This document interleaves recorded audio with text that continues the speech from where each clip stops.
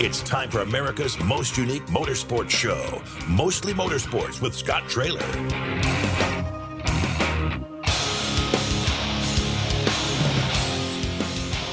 Good afternoon, everyone. Welcome to Mostly Motorsports. I'm Scott Traylor with producer Todd Surprise, Kirk Elliott sitting in with us. We are the Racing Boys.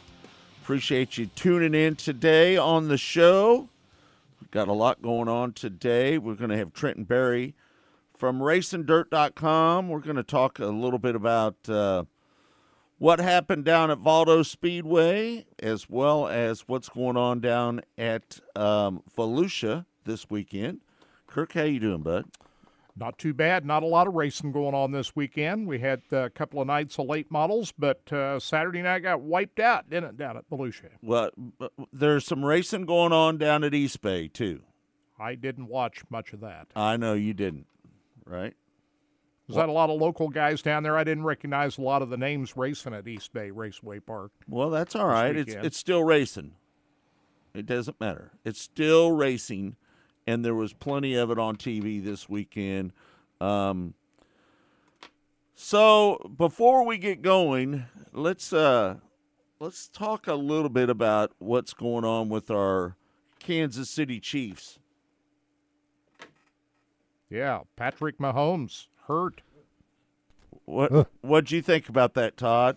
High ankle sprains are not good. Not good. I'm a little concerned about our chances against Cincinnati. Yeah, I am, to say the least. I'm more than worried. It's hard to change a Tiger's stripes in 1 week, and we're going to have to change him to a pocket passer and 1-2-3 dump. That's what's going to have to happen. Chad Henne type of an offense, like you saw. We run that 90. I don't doubt our offense.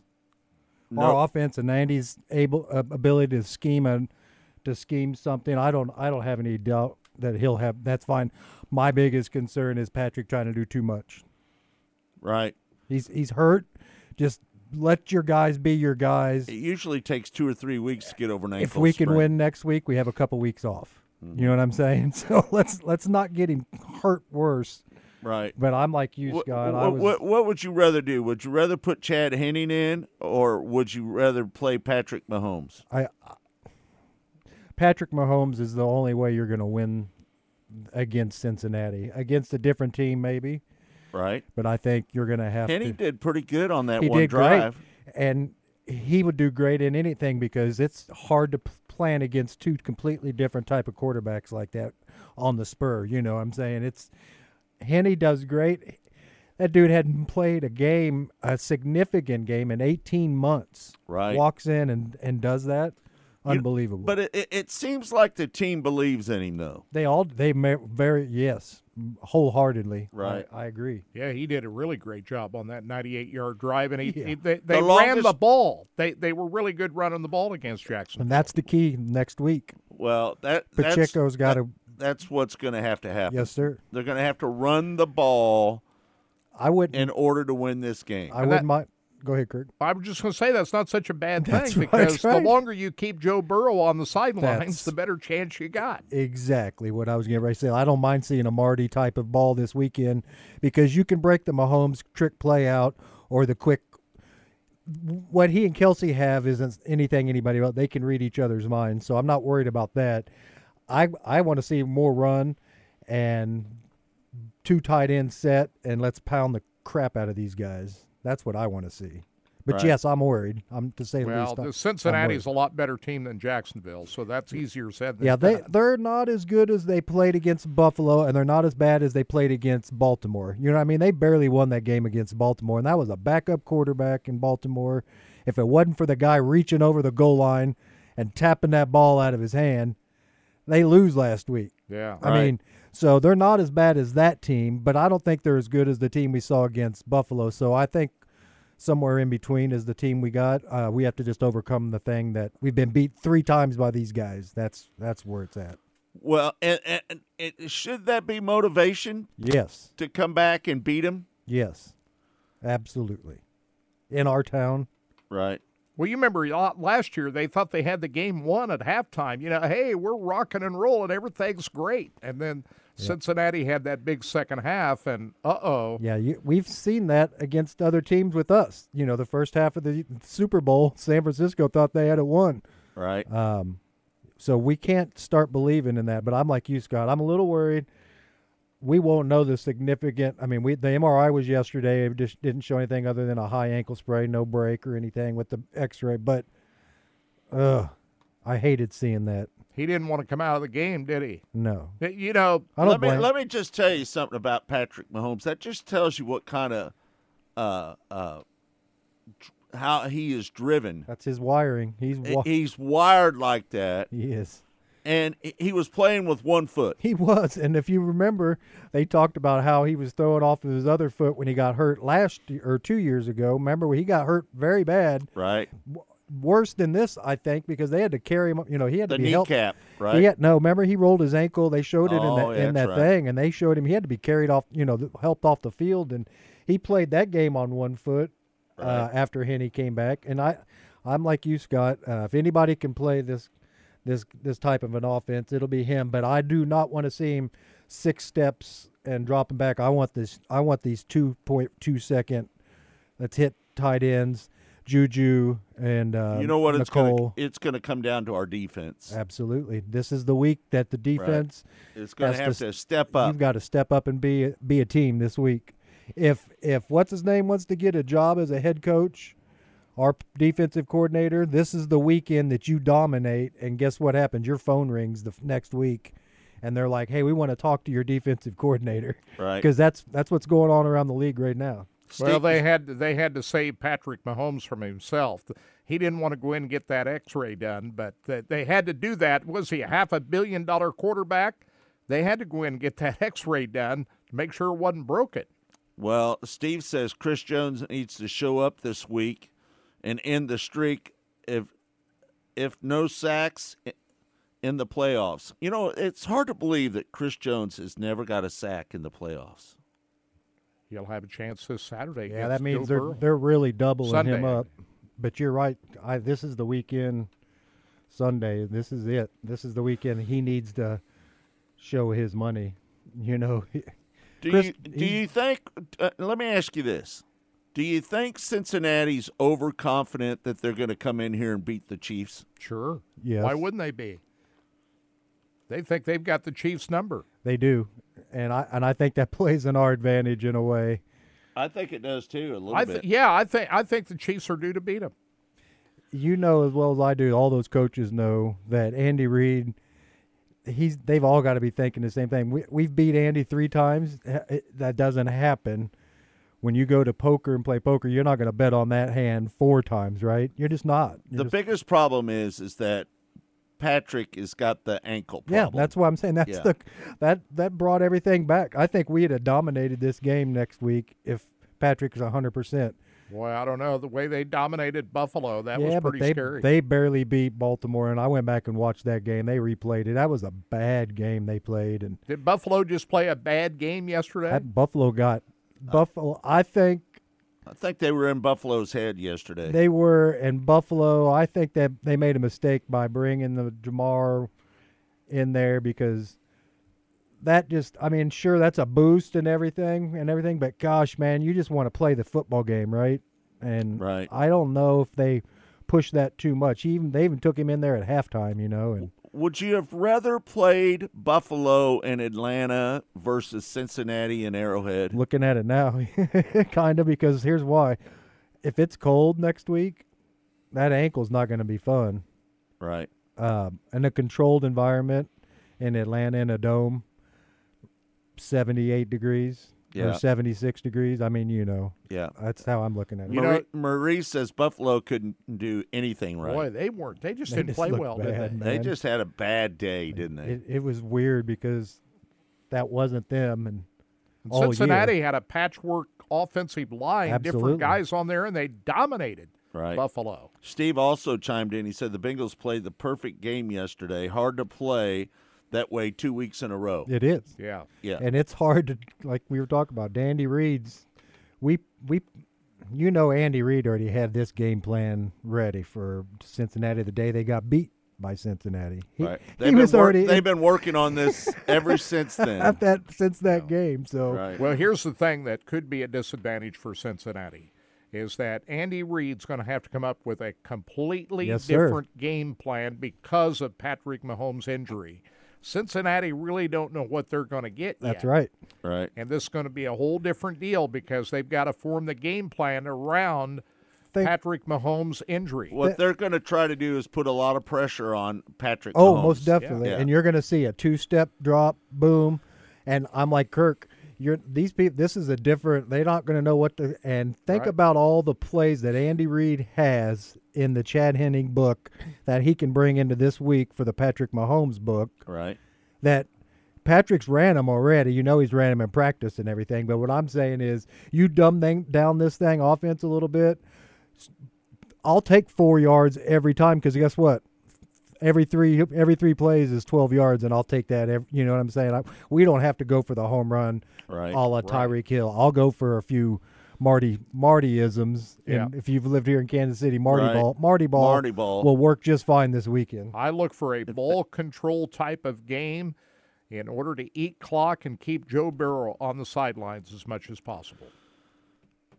Caleb says, the last game that we played against Cincy, if Kelsey didn't drop that one pass, absolutely, we would have won that game. Absolutely, right. No, that's football, man. That's when you play with a non-round ball, weird things happen, man. But you're right. I look forward to the game. I'll tell you what I do like. I like it being on Sunday.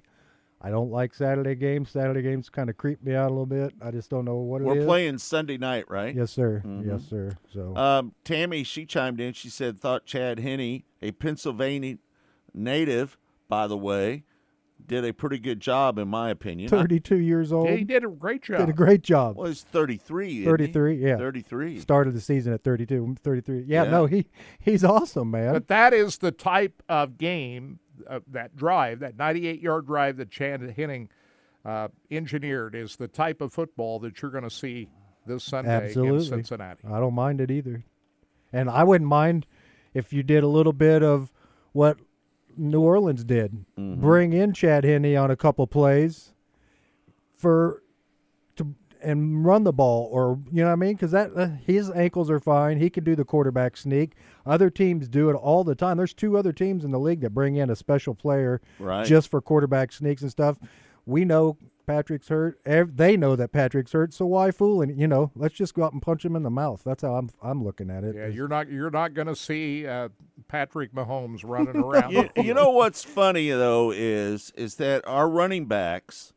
Sometimes they have good games. Mm-hmm. Sometimes they don't have good games. Yeah, that Pacheco, he had that. Pacheco, you see how fast he was. Pacheco is a good running back, and he likes to smash people in the mouth. Yeah, but that run on the outside yesterday showed how fast he was. Oh my God, man, he took off, didn't he? Did you see what they said? He was running like the ground was mad. He was mad at the ground. It was something else. What's his name? Tony. He's going to be a big factor. Absolutely. I hope we keep Tony. Well, we're going to have to because some of these guys we signed were only in a 1-year deal. Juju's probably not going to be here next year. They need to sign Juju Smith-Schuster. I would like to sign the guy who's PO'd in the Giants. Who's that guy that stormed out of the Giants locker room yesterday? The wide receiver. He's good. He's real good. And he walked over to during the game, was mad. Apparently he went into the locker room after the loss yesterday, grabbed his crap and was out the door, and the backup quarterback ran and got him, brought him back in, but still left before all the coaches were done with their press conference. Oh, really? We go to him tomorrow and say, guess what? When the season's over with, if you want to come play for a real team, we got a spot for you next year. Yeah. Stephon Diggs. That's it. Yeah. Take it. Is he a free agent? I don't know, but he's not happy. He was jawing his quarterback, wasn't he? He was running his mouth at him. I'm telling you, man, there's not happy people out there. There's a couple guys that are sick of doing the same thing over and over and over. And I think there's some receivers out there that would love to play with Patrick Mahomes. I don't know why more haven't stepped up and wanted to come here. That's what I'm kind of – but here's what I do like, what I think is amazing. We did not see anything, and we haven't heard anything from the one and only. Now it just fell out of my mouth. The free agent wide receiver who everybody thought they were going. The one who fell asleep on the airplane. OBJ. Not a signing. You know why? Because that guy was a lot more hurt than what everybody. Because Cowboys would have taken him in a minute if he'd have been healthy. Beckham, is that it? Odell Beckham Jr. Yeah. Yep. He was more hurt. Everybody thought the Chiefs was going to sign him. Heck, you even saw on a podcast that Travis Kelce talked about that.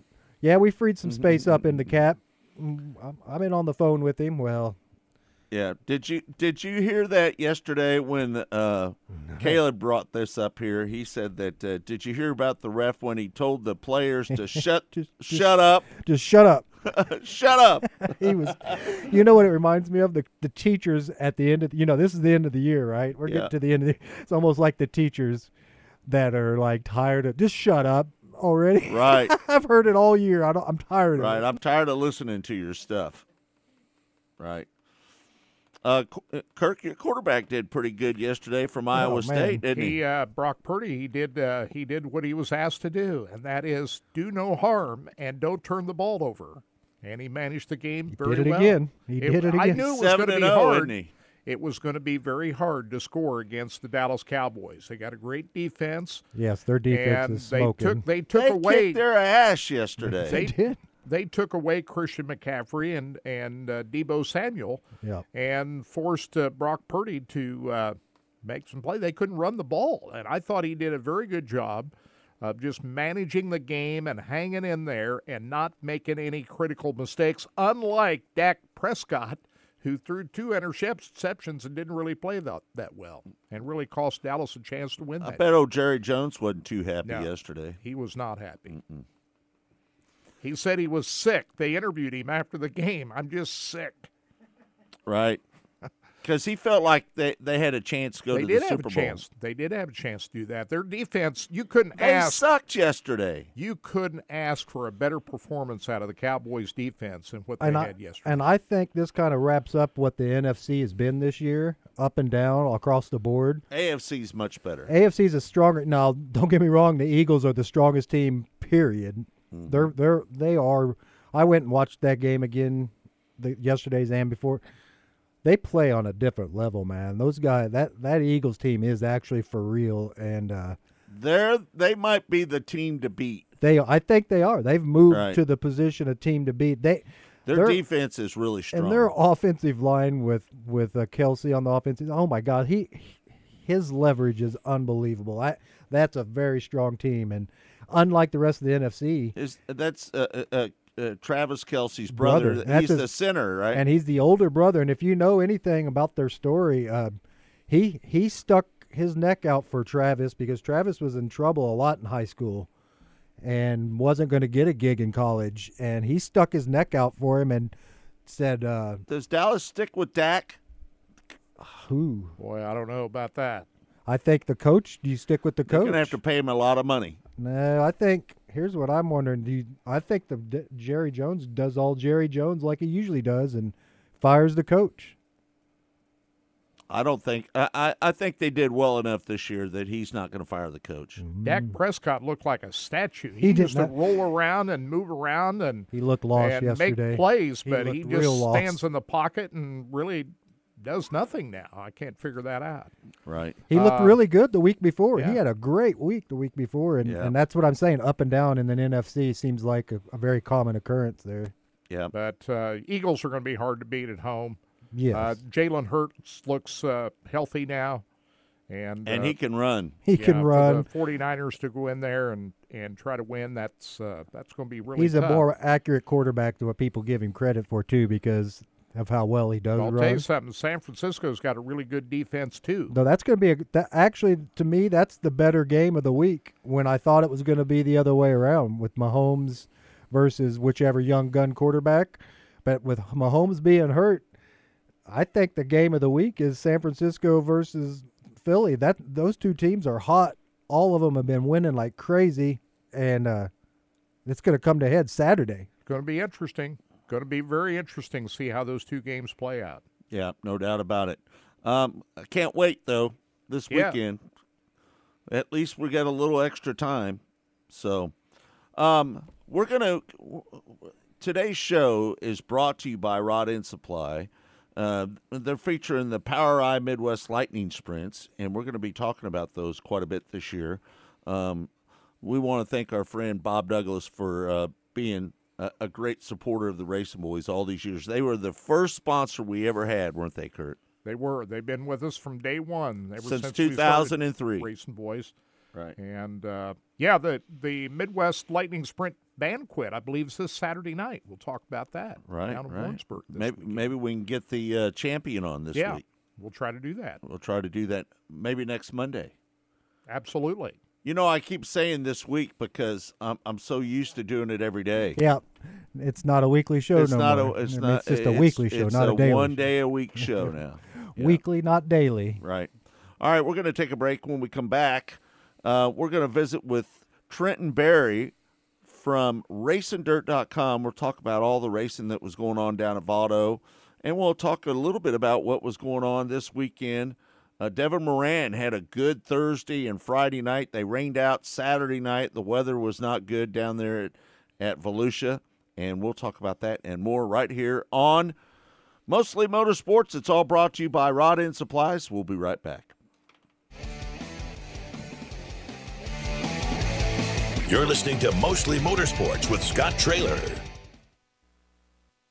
Rod End Supply is involved with a variety of motorsports as well as industrial applications with many different types of products. Since 1989, Rod End Supply has provided superior products priced competitively. Whether you're racing at the circle track or drag strip, rock climbing, or going off-road, Rod End Supply has an assortment of rod ends, radius rods, and specialty products to keep your equipment moving. Rod End Supply's experienced staff is ready and willing to help you with your needs. Their promise is to continue to provide a superior product with superior service so you can stay in front of the field no matter what it is. To learn more, go to rodendsupply.com.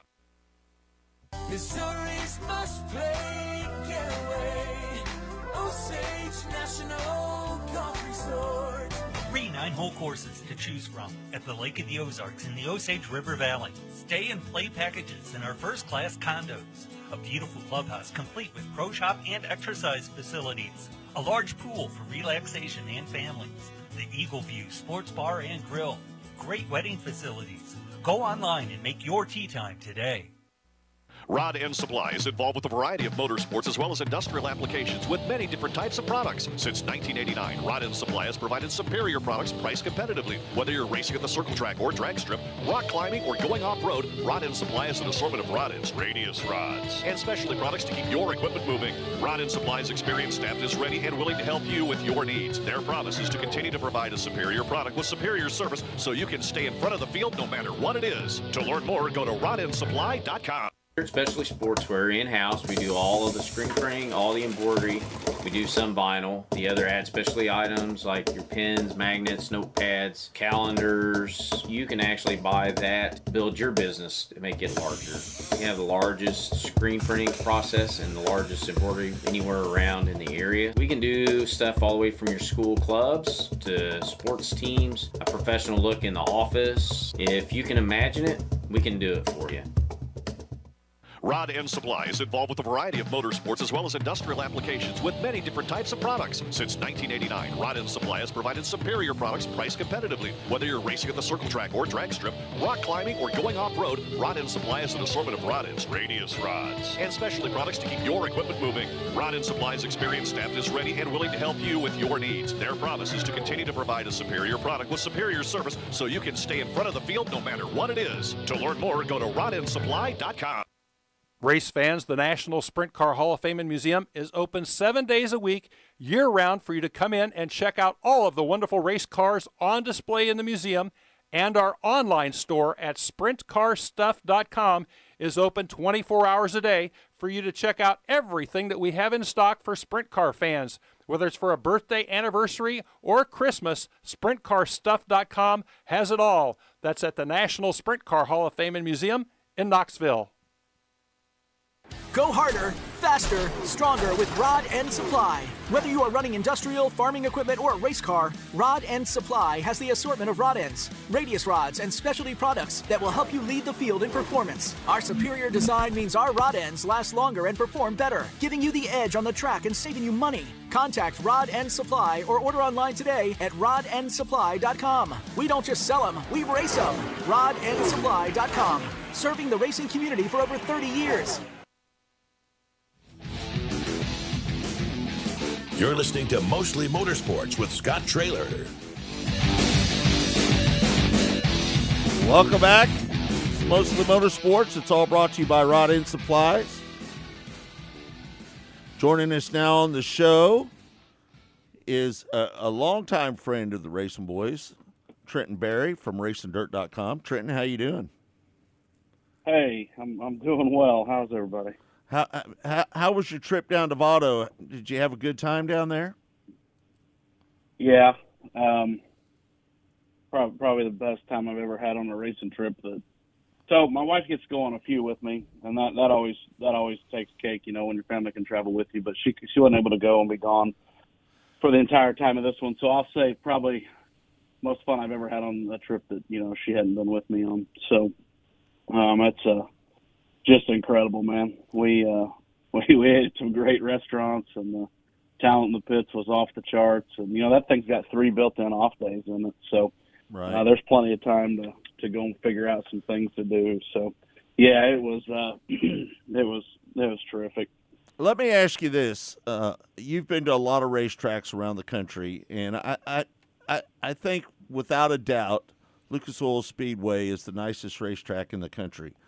Where would you rank Vado Speedway compared to some of the other racetracks that you've been to around the country? So, I mean, it's right there with Wheatland. I've not been to, there's some nice stuff up in the Northeast, stuff I've seen pictures of, but I've not been to. And I've not by any means been to every single really nice facility in the country, but I would say it's on point with Wheatland for sure. A lot of the facility stuff, midway stuff, is actually it's actually just a little bit nicer because it doesn't have the age on it. Wheatland's right. got some age on that front stretch now. That's true. So I mean, there's in some ways it's a little bit above, to be honest with you. But things like the pits. Wheatland's got them covered on the pits. They've got everywhere covered in the pits that I've ever been to.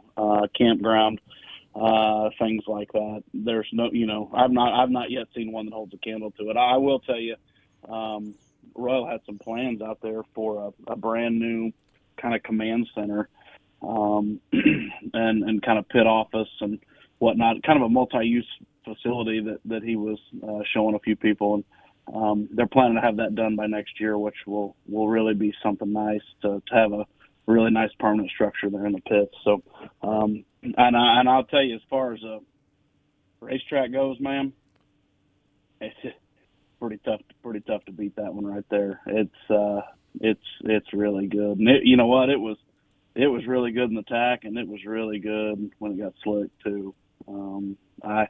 Very versatile racetrack, and you know what? Good drivers have a way of making racetracks look good too. Right, so, that's true. But it's fantastic. I would say, I mean, if Wheatland's the gold standard, then Vado certainly gets a little chunk of that gold too. You know what I'm saying? For sure. Yeah. It's that nice of a place, and I just love that part of the country. It's so much different than what we have here. Have met a lot of great race teams and people from down there.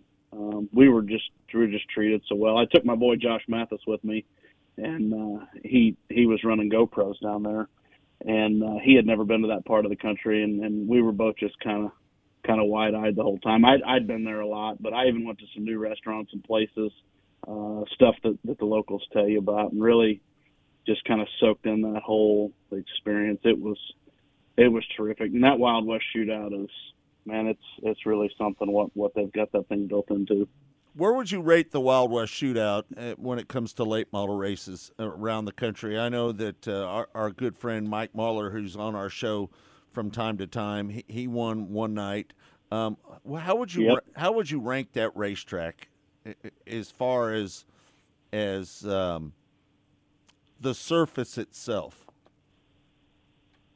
Yeah, so I mean, as far as the racetrack goes, I'm not going to tell you that I've seen one that's better, really. I mean, it's in that I just put it in the elite category, as far as the surface of the racetrack goes.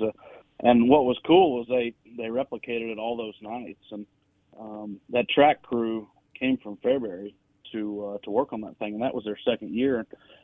Talking to those guys, they already started out so much ahead this year based on what they had learned last year, Right. And last year's racing was so good.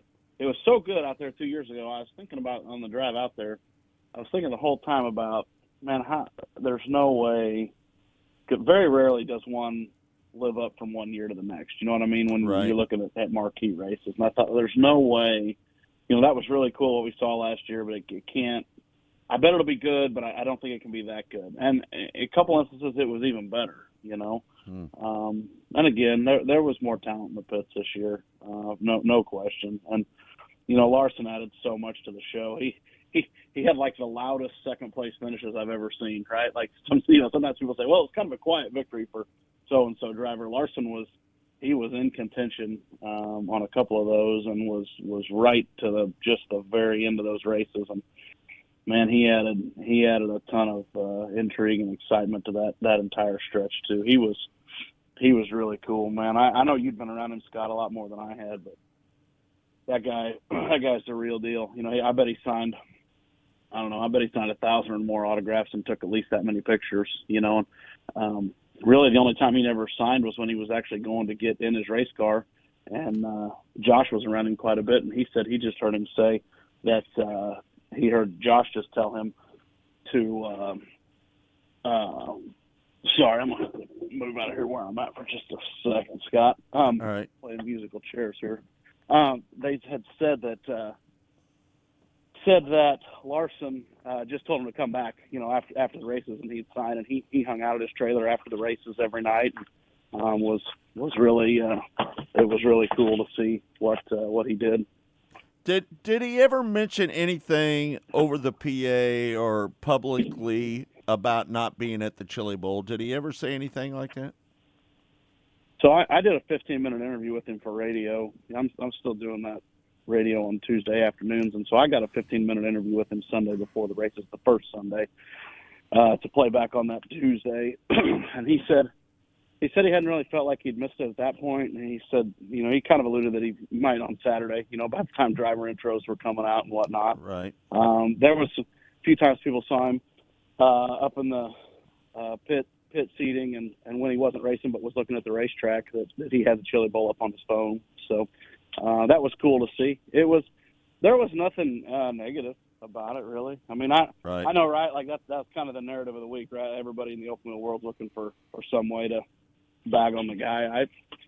I mean, he wasn't going to run it, so might as well take option B, right? Yeah, no doubt.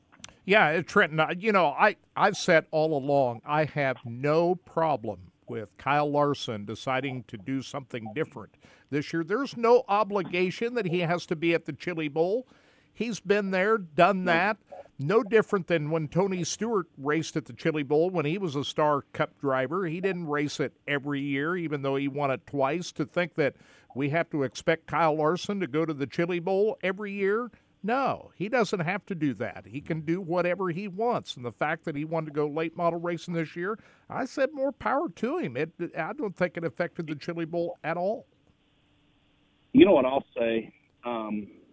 Add this to Heath. We've seen these Cup guys off and on, right? Back when they ran the Prelude to the Dream, where it was kind of like a circus, and it was how many hundreds of thousands of dollars worth of equipment can they destroy in the name of charity? Right.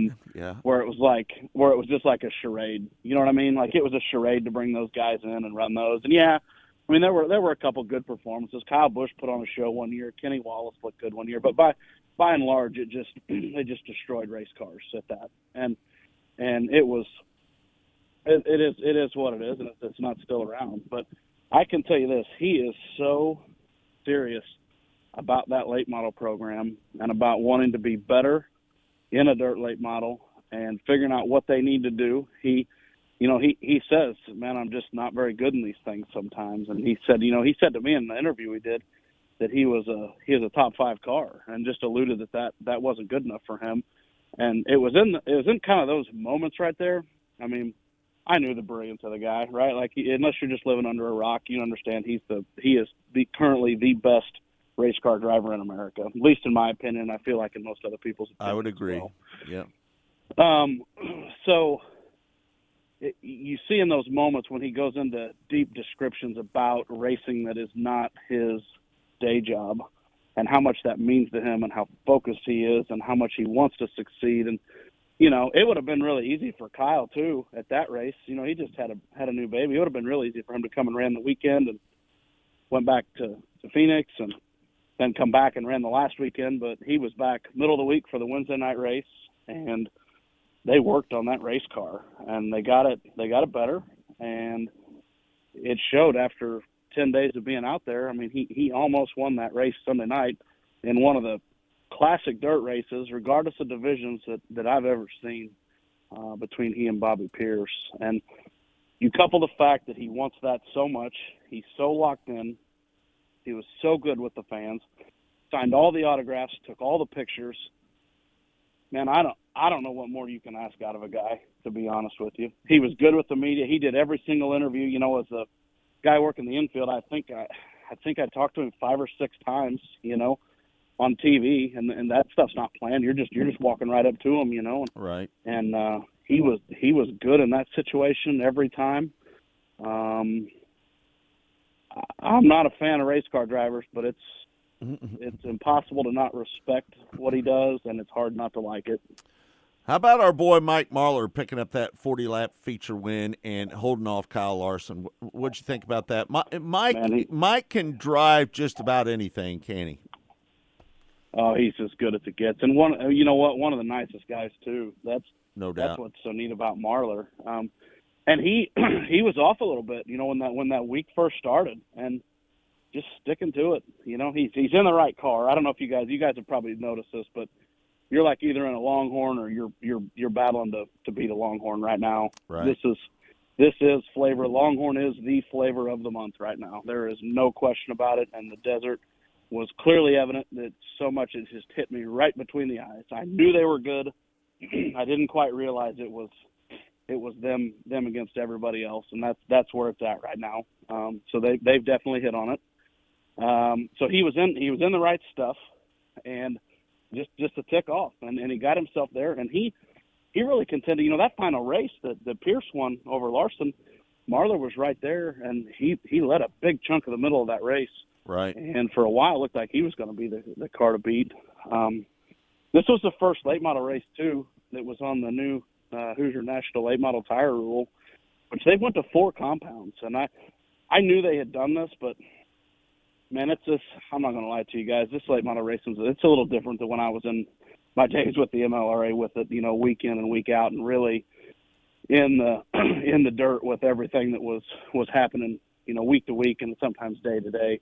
So I had a little catch up to do, and they've essentially went 1, 2, 3, 4, and that basically is 10s, 20s, 30s, 40s, and there's no dot variations, there's no shoulder plated, non-shoulder plated. There's no, it had just gotten stupid right. Where these late model tires were at. Just completely ignorant as to what options guys had and what regions of the country ran on these different tires. And they sit there and tell you that, well, these tires don't work and these ones will. And I sit there and say, you can take 4 tires and you can put air in them and you can go race that car. You can do that. You might not like that and you might not be accustomed to that, but you can go do that. Like, that physically can happen. Right. It was like, you get those national guys come to the Midwest. Well, we can't run on these D55s. Well, that's crap because you can. And then I watch them do it 30 to 40 times a year and have really good racing. Is there a better option? Maybe, but these do work. Right. So they've whittled that tire out as well. It really seemed to simplify a lot of things. They had combinations 20s and 30s on the front, 30s and 40s on the back, which were 1s and 2s or 3s and 4s, and they're still letting them run the last year's inventory through at least part of the season. I don't know when they're drop dead date is on the old tires. But I think that's pretty good for dirt late model racing, and I think that will also 4-tire combinations like that will also help people not get as lost.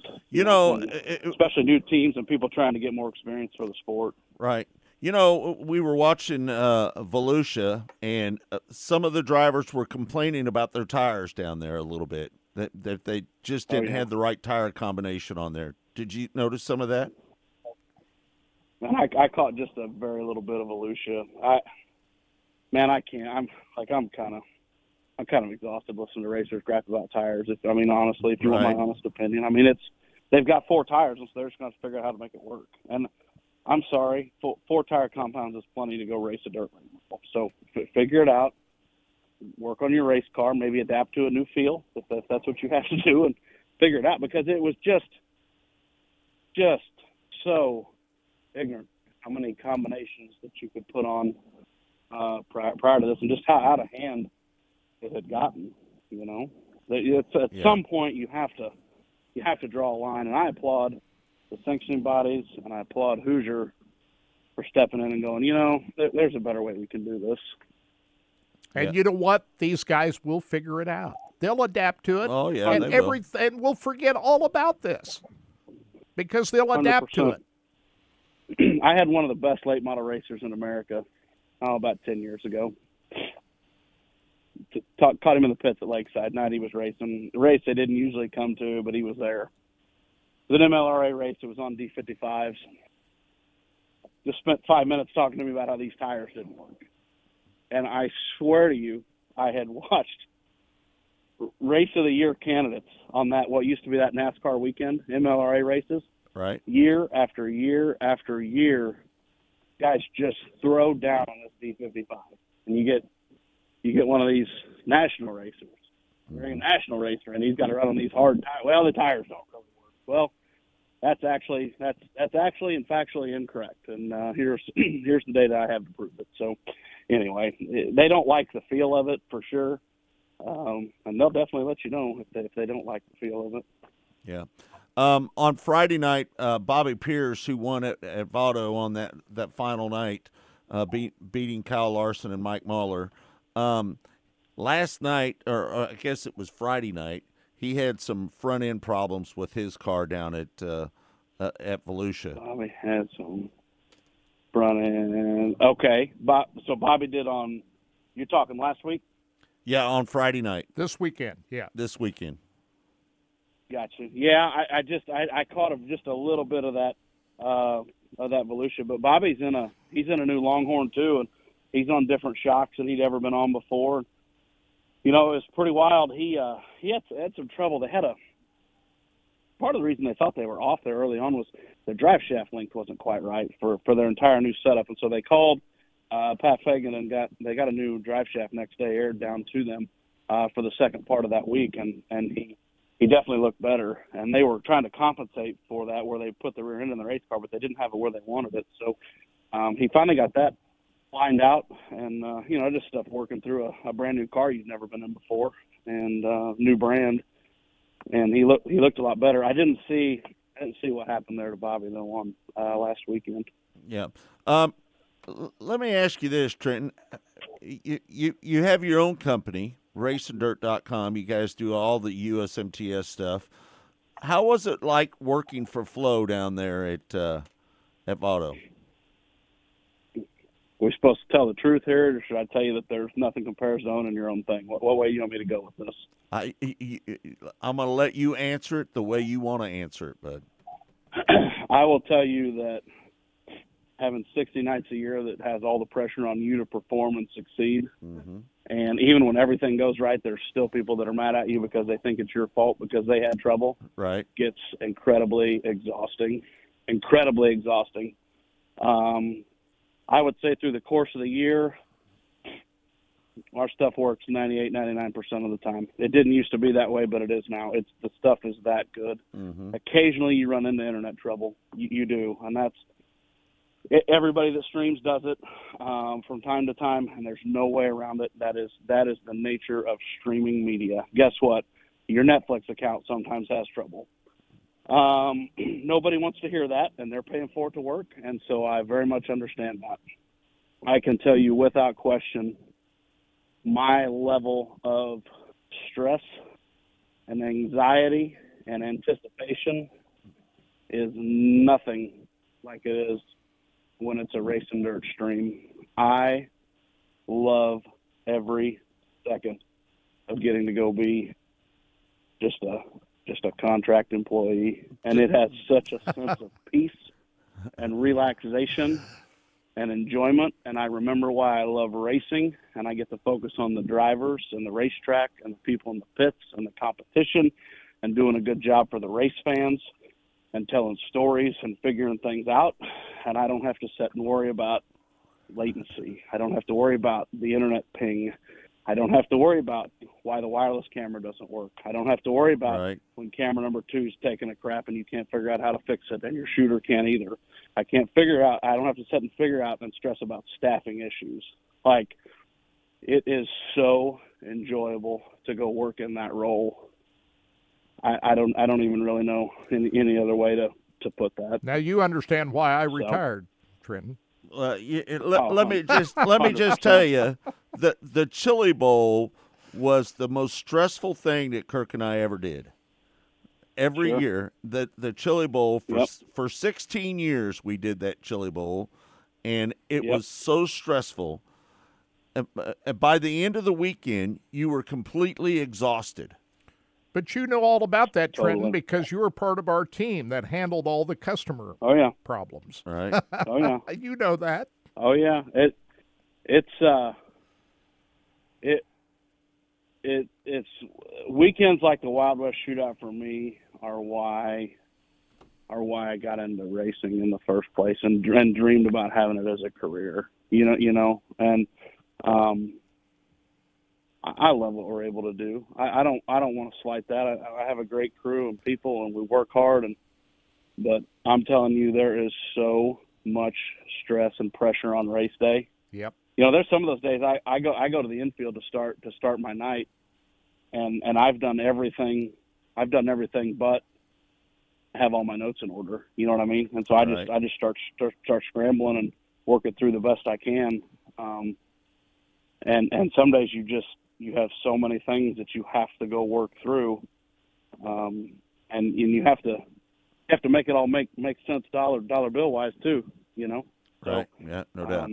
That's always it's a tough thing to juggle. It's streaming's a whole lot better than it used to be. I don't have a second house though. Well, we understand. We understand everything you're saying, Trenton. But we also say you do a great job with racing. Let me just tell you, Kirk Elliott has 2 houses. Well, that was before I got into this too.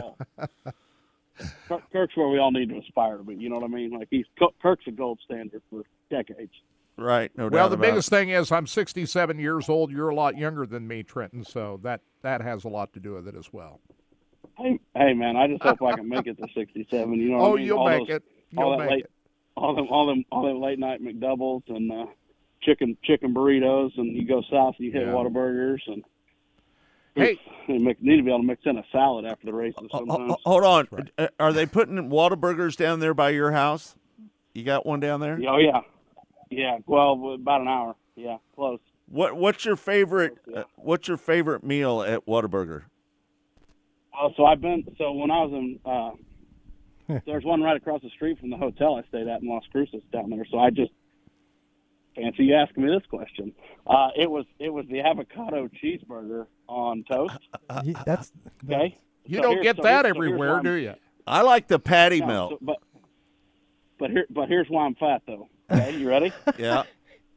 If the Whataburger avocado cheeseburger on toast is good, let me tell you this. You know what's twice as good? The double avocado cheeseburger. That's double. And they will add the patty and the cheese to that. Oh my God! They just opened one in the Legends area, earlier in the year, and it's been packed. And we used to hit them at the Chili Bowl, obviously, but you couldn't hit the one right by the Chili Bowl because the line was always backed out to the road, so you had to go down the street. Sure. But the one at the Legends is pretty packed. But you got a brand new one being built right up here off of Berry Road. So it's less than I don't know, let me tell 10 you, minutes. every night after the Chili Bowl, just crazy. Every night they've got a brand new one that's over there by our hotel that we stay at. 71st Street. Went in there the last day I was down Yeah, there. it's on 71st Street. Every night that I left the Chili Bowl, I went straight to Whataburger. Yep. And picked up a patty melt and some onion rings and a big old ice water. That's good for your heart. Yeah. I would tell you this. I would say that compared to a lot of racetracks in America, I would say Whataburgers are located dangerously close. That's true. Absolutely. But you're out in the country now, so you still got to go about an hour away. Hey, Trenton. About an hour. Yeah, about an hour. Going to ask you about Jonathan Davenport. Looked like he was going to go undefeated the way he started Wild West Shootout, won the first 3. Then, what, everybody else get better? Man, it seemed like everybody just went to work on their race cars, And what was funny about that, they had – hold on, excuse me just one second here. Sorry, boys, I'm still working through that nasty cough. That's all right. JD, they all went to work on their race cars. They had a Tuesday night practice, and a few of those guys practiced there, but they didn't have any practices after the for the last 3 days. That Thursday was an off day, and nobody was on the racetrack, and that's really when everybody kind of turned things around. And JD still won all 6 of his heat races, so you won a heat race, you were in the redraw, so you were going to be starting no worse than all nights but one in one of the front 2 rows. I just think Pearson, Marlar, and Larson, man, they just learned and adapted to what their race car needed over the course of the week. And I don't think it was that JD dialed himself out. I just think the gap closed, between those top 4 or 5 race cars, which I felt like was probably pretty normal. If you were to let guys set at a place for a week, every event, that's probably something that's going to happen. It's not like those other guys all of a sudden just forgot how to race. They just needed to get their cars tuned up for what the racetrack needed and what they needed to get out of the race car. Right, no doubt about it. Trenton, you've got a big race coming up here. It's the Summit Racing Equipment 13th Annual Spring Nationals featuring the USMTS guys at Petty, Texas, starting on March 2nd through the 4th. Talk about that race coming up. Yeah, it's a great racetrack right there. I'm glad you brought that up. So that place is interesting because it had been like kind of ran and kind of not ran, and maybe this week it'll run and maybe the next week it won't. And then Kevin Sester bought that thing last year, racer out of that area, and he had sorry. That's all right. He had been he'd been partnered with Kevin Rogers at Crandall, Texas, and they moved about an hour down the road over to this one. He was able to get this place bought and had a really good year last year. And they got some big time races there, and so I'm tickled to death to go back. One of the best things selfishly for that trip is that I no longer have to go through Dallas to get there. I can cut off on the turnpike and go to Paris, Texas. It's just outside of Paris, Texas. The track is so. It's a phenomenal racetrack. It raced. It raced 3 wide. Once you get the thing dialed in throughout the course of the whole night last year, we had a 2-night show there last year, and it was just terrific. And they had a big crowd there for the final night. So I'm tickled to go back for 3 days. And Kevin Sester's been a great supporter of USMTS and USRA, and it's kind of a track that flies the flag, relevance and important and whatever in that region. And it's awesome we get to have another race there. It's a really super racy track. It's cool. It's forgiving. The corners are wide and sweeping, and if a guy kind of rolls up off the top of it, they're not going to instantly destroy their race car, which a lot of racers like. We had huge car counts there. I think we had 75 on the opening night last year and like mid upper 60s, just from memory here on the final night. So I think we ought to have a huge car count again. So yeah, just good, ready. I'm ready for it. It's going to be hard here these next 4 or 5 weeks to just kind of sit at home and deal with the rest of winter here before we're ready to get racing. Right. And we don't want to forget about the Racing Dirt USMTS King of America 12 that's presented by Shocker Hitch. Give us a little rundown on what we're going to see this year at King of America. So the King of America and the Battle at the Bull Ring are going to be, they're condensed into one event again. It always seems like it's kind of a question of whether they'll run separate or not. And, it doesn't really matter to me, right? When the race is on the schedule, we'll show up and go to work. So I don't care one way or another. It's fine either way. So it's all together this year, and they're paying off on those B mods each night this year for that battle at the Bull Ring, which is cool. That's a different thing that they haven't done. And the USMTS King of America, that's one of the crowning events of the season, and really gets the season started off on the right foot. It had all kinds of trouble last year with weather. Weather was atrocious. Looking back on it, probably should have been canceled the weekend it was on and moved to a later date in the year. But you guys know how tough it is. So I applaud them for getting the race in, but it was certainly a struggle to get that done. So I hope that the weather's a lot better this year. It can really be hit or miss that time of year. So yeah, it's a big time deal, and really gets the year going for racing here in our part of the country. I always kind of felt like on the stock car side of things. Yeah. Let's talk a little bit about the quantity of races, the 3-day shows this year. Talk about that a little bit. Yep. Yeah. Yeah. Well, obviously, when it's our job to go and set up streams, my opinion 100% is more multi-day shows, the better. So, it was kind of done.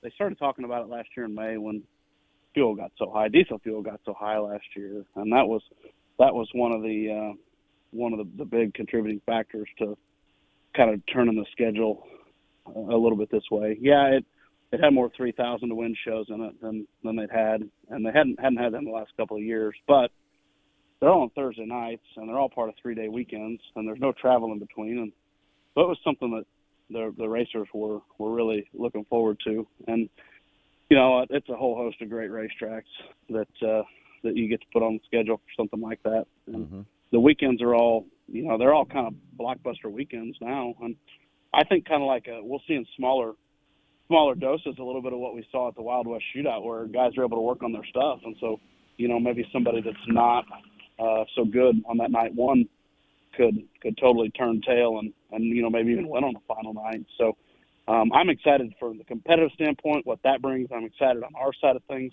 because we can limit the travel in between. I know the racers are for it. Thursday night crowds are always going to be tough, right? You're gonna struggle to get that Thursday night crowd no matter where you go. Yeah. So I just hope there's enough fans that want to come see that, and I think there will be. But you know what? Until you get going, I can't say that for 100%. Right.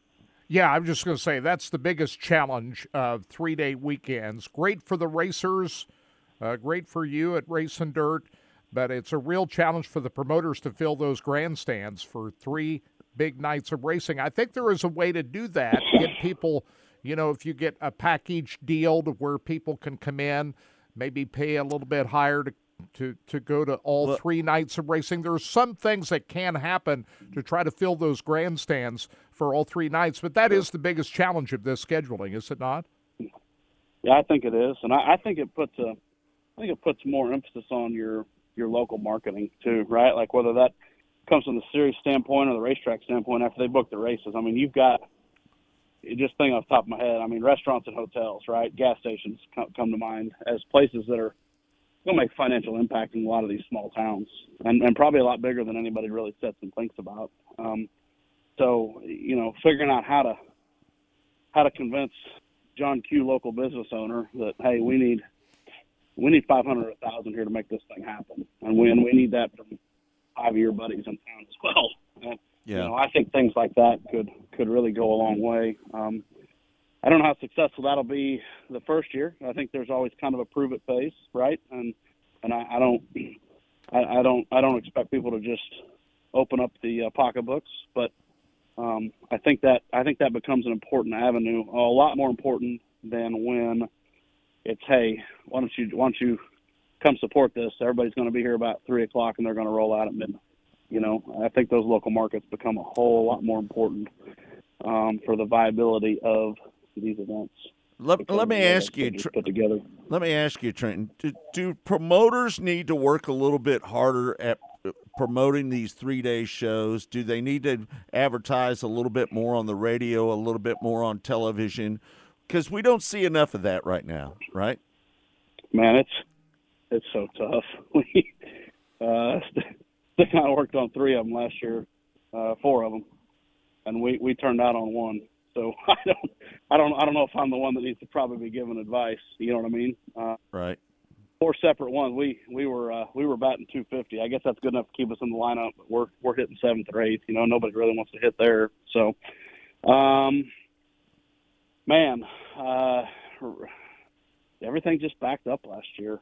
You know, and it took such a meteoric rise, and I think racing was probably really better than it actually was.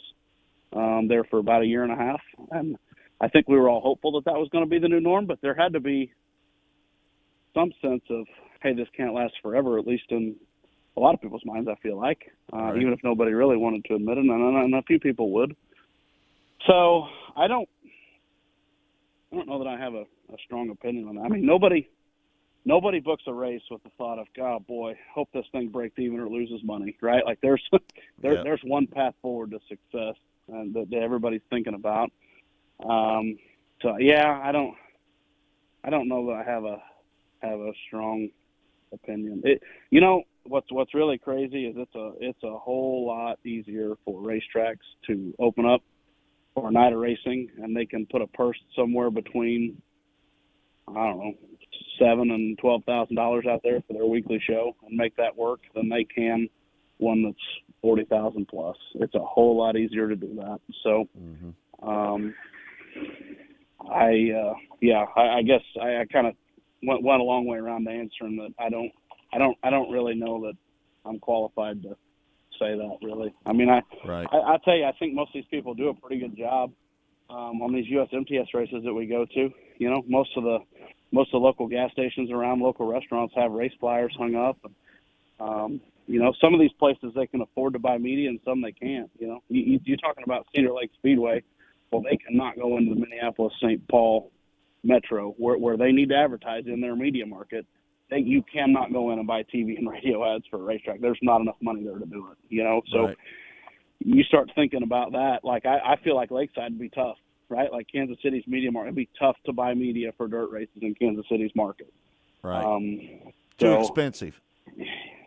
Yeah, absolutely. Right. For what they're going to expect for an ad or a run of ads versus your potential risk versus your potential gain. I don't see any way that big markets they can afford to do that. Now, some of your smaller mom and pop ones, yeah, and we flip the radio dial at some of those places and find whatever the local station is, and a lot of times we hear those ads, and the series produces that content for every racetrack. They have that stuff at their disposal, and it's up to them what they want to do with it.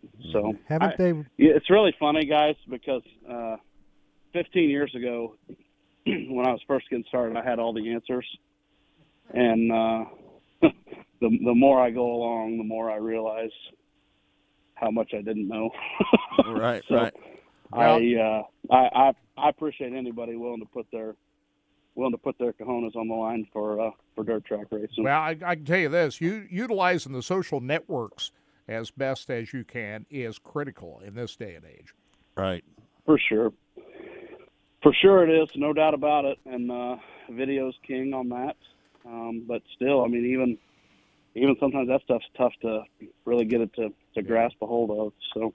Right. I don't really know. It was an interesting year. We, Racing Dirt, we employed some different strategies and things this year with some of our stuff, and man, some of it hit, and some of it that you thought would just really didn't. So, we kind of went back to the drawing board ourselves here a little bit. So, all right. So let's get a little bit off topic here just for a second. Our Chiefs won this weekend. But they're going to have to play Cincinnati. Yeah. They're going to have to play Cincinnati at Arrowhead. What's your thoughts? Yeah, I don't like it one bit. I don't either.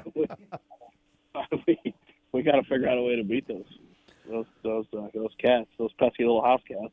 Well, and with Patrick having his ankle messed up, this is not going to be good. All right, so I'm gonna use this. I'm gonna have this thing tomorrow.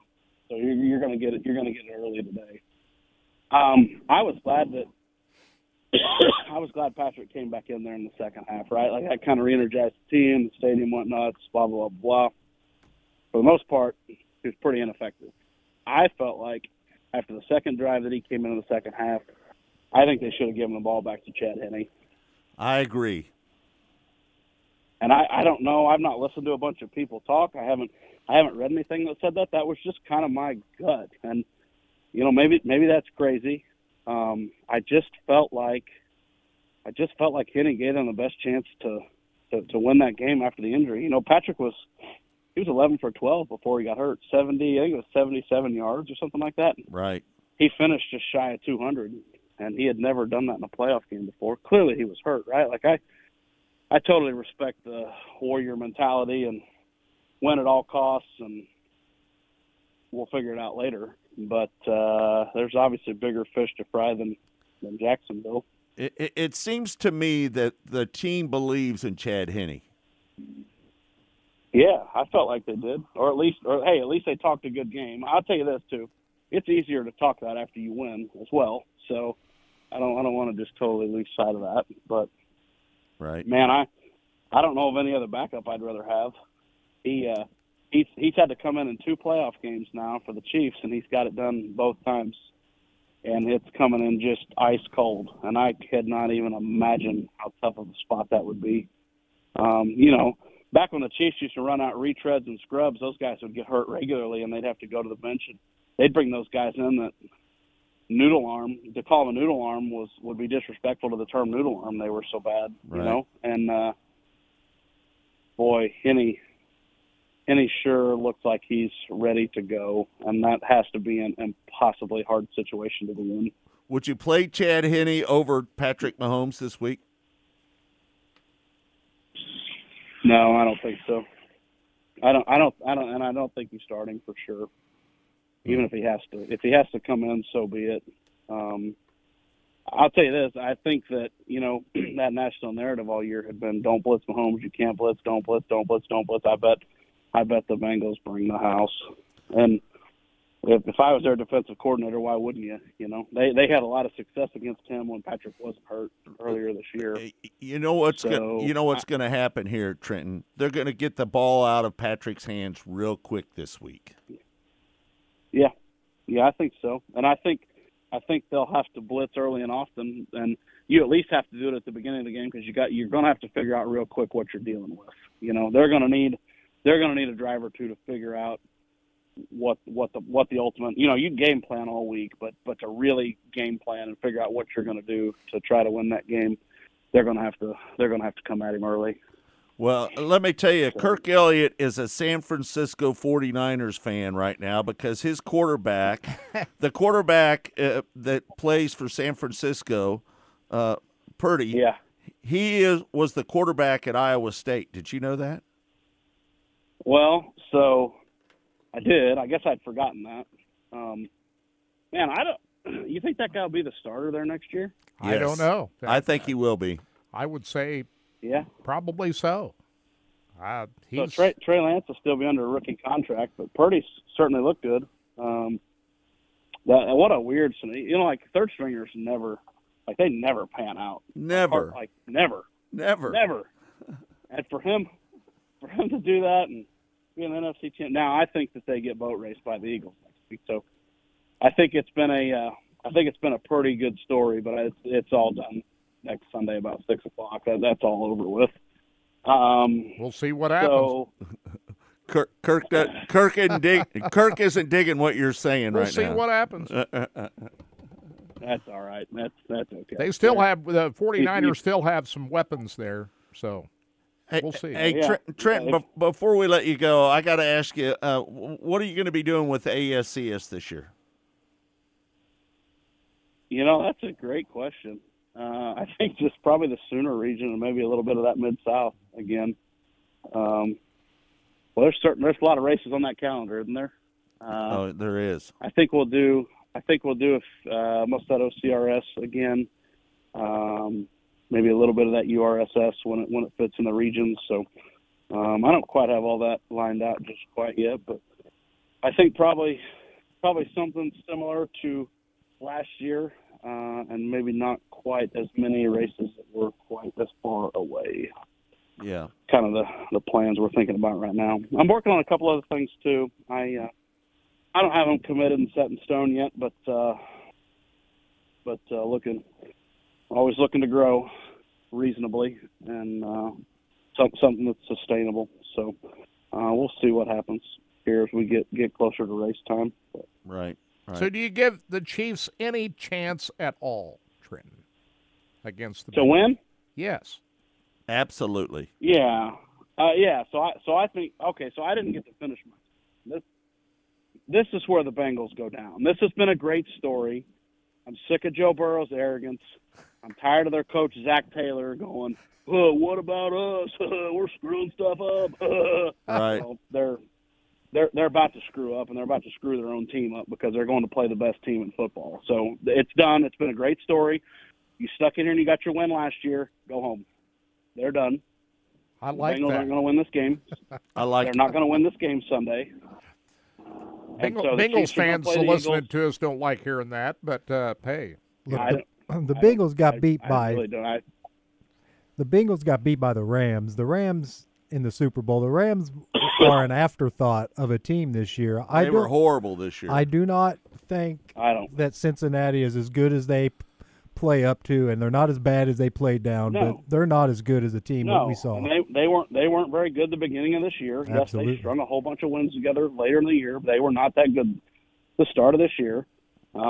Yes, they beat the Chiefs, blah, blah, blah. They've never beat them. Guess what? Like, Michael Jordan's had enough, and he's going to come to play. So, right. Whatever that's worth. I like how you're thinking, Trenton. Yeah, it's time for the Bengals to, like, I'm done with it. Like, they're good, and they're fairly elite, and Joe Burrow's pretty good. Like, listen, you're not the Chiefs, and you're not Mahomes. So it's up to them to just go prove that this week. And they think they're coming in here pretty heady, don't you think? They think they've got this game already won. They're going to be overconfident coming in. Excellent. Let them have it. Right. Let them be just as over. You know, Burrow stands there and asks him about the potential game in Atlanta, and he's just better process those refunds. I'm like, dude, you're like still what a jerk. Let's pump the brakes, bud. Right. Let's have a little more respect. Don't let your head get too big. Oh my! Right, no doubt. All right. So Trenton. now listen, to tell you this, so that means the Chiefs are going to play the Eagles in the Super Bowl, and I am not confident in the Chiefs' ability to beat the Eagles. But the Eagles are good. We still got a while for that. I think it's going to be Brock Purdy and the 49ers. That's what I think. Oh, I hope it is, and we'll beat them by 3 touchdowns, just like we did earlier this year. That's right. We've already beat the 49ers. I hope with everything inside of me it's the 49ers. So I'm such a 49ers fan now, Kirk, I can't even tell you. So let's go, Purdy. All right. Trenton, thanks so much for joining us on the show, man, and taking all the time to talk to us for nearly an hour, so we appreciate that. We really do, man. Yeah. And it's always good to have you on and talk USMTS and late models, and we hope to have you on more often this year. Anytime. Just call. All right, buddy. Great job down there at Votto, by the way. Did a great job. Thank you. All right, Thank buddy. You. Great racers and great events make my job easy, so I was thankful for all that. Right, no doubt. All right, Trenton, thanks so much, buddy. Appreciate you. You bet. See you guys. All right. There you have it, Trenton Berry. We're going to take a break. We'll come back with more right here. It's called Mostly Motorsports. It's all brought to you by Rod End Supply. We'll be right back in a moment. Stay tuned.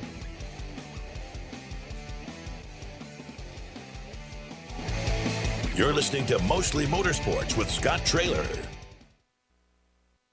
Rod End Supply is involved with a variety of motorsports as well as industrial applications with many different types of products. Since 1989, Rod End Supply has provided superior products priced competitively. Whether you're racing at the circle track or drag strip, rock climbing, or going off-road, Rod End Supply has an assortment of rod ends, radius rods, and specialty products to keep your equipment moving. Rod End Supply's experienced staff is ready and willing to help you with your needs. Their promise is to continue to provide a superior product with superior service so you can stay in front of the field no matter what it is. To learn more, go to rodendsupply.com.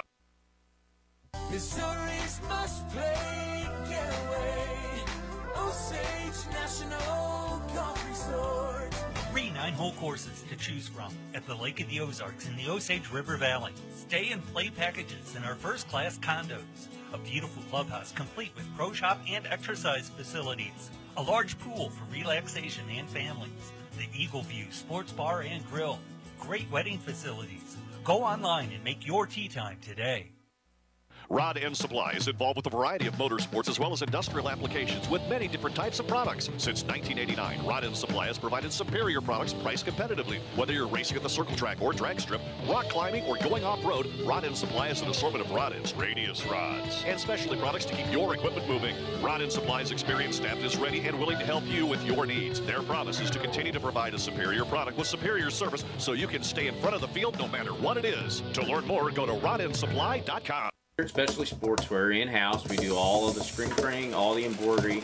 We do some vinyl. The other add specialty items like your pins, magnets, notepads, calendars. You can actually buy that, build your business to make it larger. We have the largest screen printing process and the largest embroidery anywhere around in the area. We can do stuff all the way from your school clubs to sports teams, a professional look in the office. If you can imagine it, we can do it for you. Rod End Supply is involved with a variety of motorsports as well as industrial applications with many different types of products. Since 1989, Rod End Supply has provided superior products priced competitively. Whether you're racing at the circle track or drag strip, rock climbing, or going off-road, Rod End Supply has an assortment of rod ends, radius rods, and specialty products to keep your equipment moving. Rod End Supply's experienced staff is ready and willing to help you with your needs. Their promise is to continue to provide a superior product with superior service so you can stay in front of the field no matter what it is. To learn more, go to rodendsupply.com. Race fans, the National Sprint Car Hall of Fame and Museum is open 7 days a week, year-round, for you to come in and check out all of the wonderful race cars on display in the museum, and our online store at sprintcarstuff.com is open 24 hours a day for you to check out everything that we have in stock for sprint car fans. Whether it's for a birthday, anniversary, or Christmas, sprintcarstuff.com has it all. That's at the National Sprint Car Hall of Fame and Museum in Knoxville. Go harder, faster, stronger with Rod End Supply. Whether you are running industrial, farming equipment, or a race car, Rod End Supply has the assortment of rod ends, radius rods, and specialty products that will help you lead the field in performance. Our superior design means our rod ends last longer and perform better, giving you the edge on the track and saving you money. Contact Rod End Supply or order online today at rodendsupply.com. We don't just sell them, we race them. rodendsupply.com. Serving the racing community for over 30 years. You're listening to Mostly Motorsports with Scott Traylor.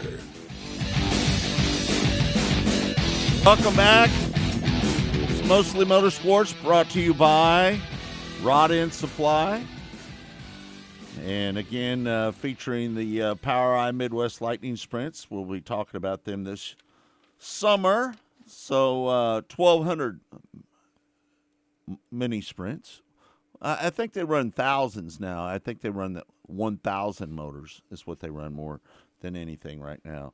I want to give a little bit of a shout-out to the National Sprint Car Hall of Fame and Museum. As you know, they're going to be giving away a 2023 Z06 Corvette with the Z07 Performance Package.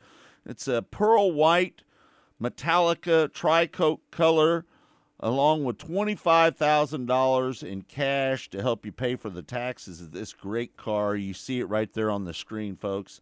This is a fantastic car. And again, this is the Z07 Performance Package. It's got the 760 horsepower, 5.5 LT6 V8 engine. Goes from 0 to 60 in 2.6 seconds. 8-speed automatic. It's got a lofty 8,600 RPM, creating 670 horsepower. to the rear wheels. It's got an all aluminum block. It's got the big brakes. It's got the big tires on it. It's got everything that you want. This is a real performance car that you're driving on the street, folks. Let me just tell you right now, this car is it's basically a real race car. And if you want to drive it on the street, you better have both hands on the wheel. You better know what you're doing. You better know what you're doing, because this thing is going to get it. Don't let your teenager take it out. Don't let your teenage kid take it out for a spin, because they'll wrap it around a pole. Yeah, and it will not be able to be fixed. It's not going to be good. And if you want to have a chance to win this Corvette, all you have to do is go to winaz06corvette.com, winaz06corvette.com. And again, all the proceeds go to the National Sprint Car Hall of Fame and Museum. They do such a great job up there with that, with this program. They just gave away the sprint car to a fellow out in Pennsylvania. It's just a great place. It's one of the true treasures of motorsports, the National Sprint Car Hall of Fame and Museum up at Knoxville, Iowa on Highway 14. You need to get up there. They're going to have a Williams Grove display up there this year, Kirk. Did you know that? Did not know that. That's the first I'd heard that. You were on the air with me when Bob Baker told us that. I'd forgotten that he'd mentioned that. Uh-huh. I forgot My that. My mind is slipping now. I didn't remember him saying that either. I do remember. Kirk's getting old. I remember Bob saying about the new thing, but I could not remember it was Williams Grove. That'll be really cool. Yeah, it's going to be a lot of fun. So, anyway, Kirk, let's talk a little bit about what's going on in the world of motorsports. Giovanni Scelzi is going to be racing the KCP Racing. They're going to be running full-time with the World of Outlaws this year. That is big news. That is news. Gio had run selected World of Outlaw races, but he didn't run all of them last year. He ran, some of the big money races and stayed out east for quite a while. To have Gio on the full-time World of Outlaws tour, that's big news. Do you think he'll run in the top 10 in points? Sure. Mm-hmm. Yeah, he's a former Outlaw winner, so he's won races, run up front. I think it's a good team. Yeah, I think he can run in the top 10 for sure. No doubt about it. How about Devin Moran?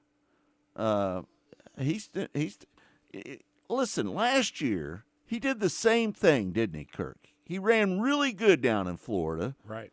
And he didn't really do squat all year long, did he? Yeah, the only thing's different this time. He's driving for Double Down Motorsports, driving the 99 car. He looked pretty strong in that car. I'm not exactly sure what the full schedule is for Devin Moran this year, but, boy, 2 nights of racing down to Volusia, he looked pretty strong. Yeah, he beat Tim McCready and Chris Madden the other night.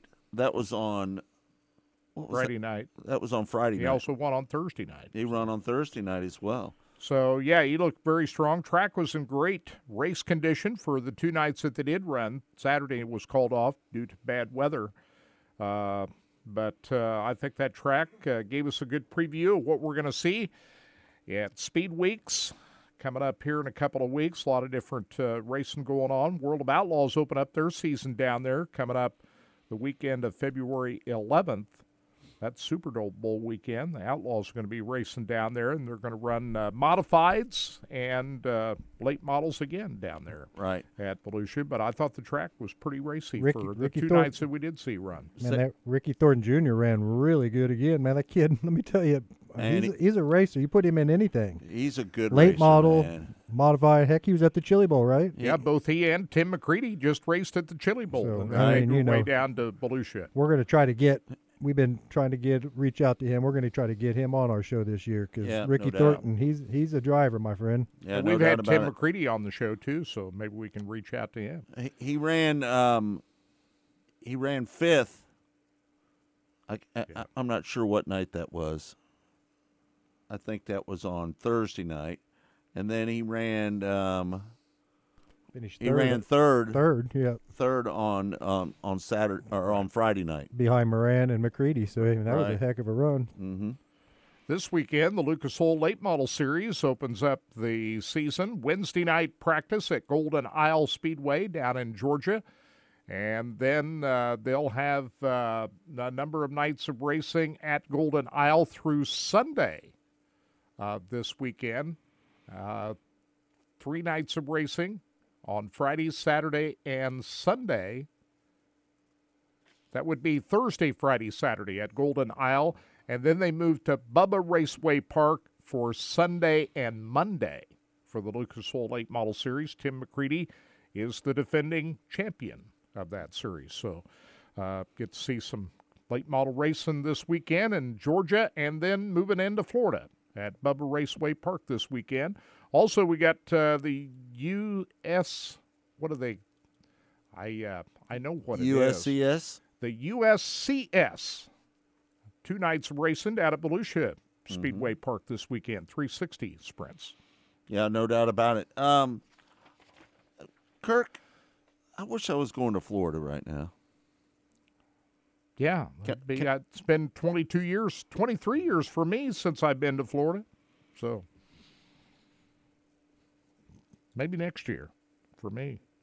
Not this year. No. I could change my mind. At the drop of a hat. Well, you better. I could change my mind and get down there.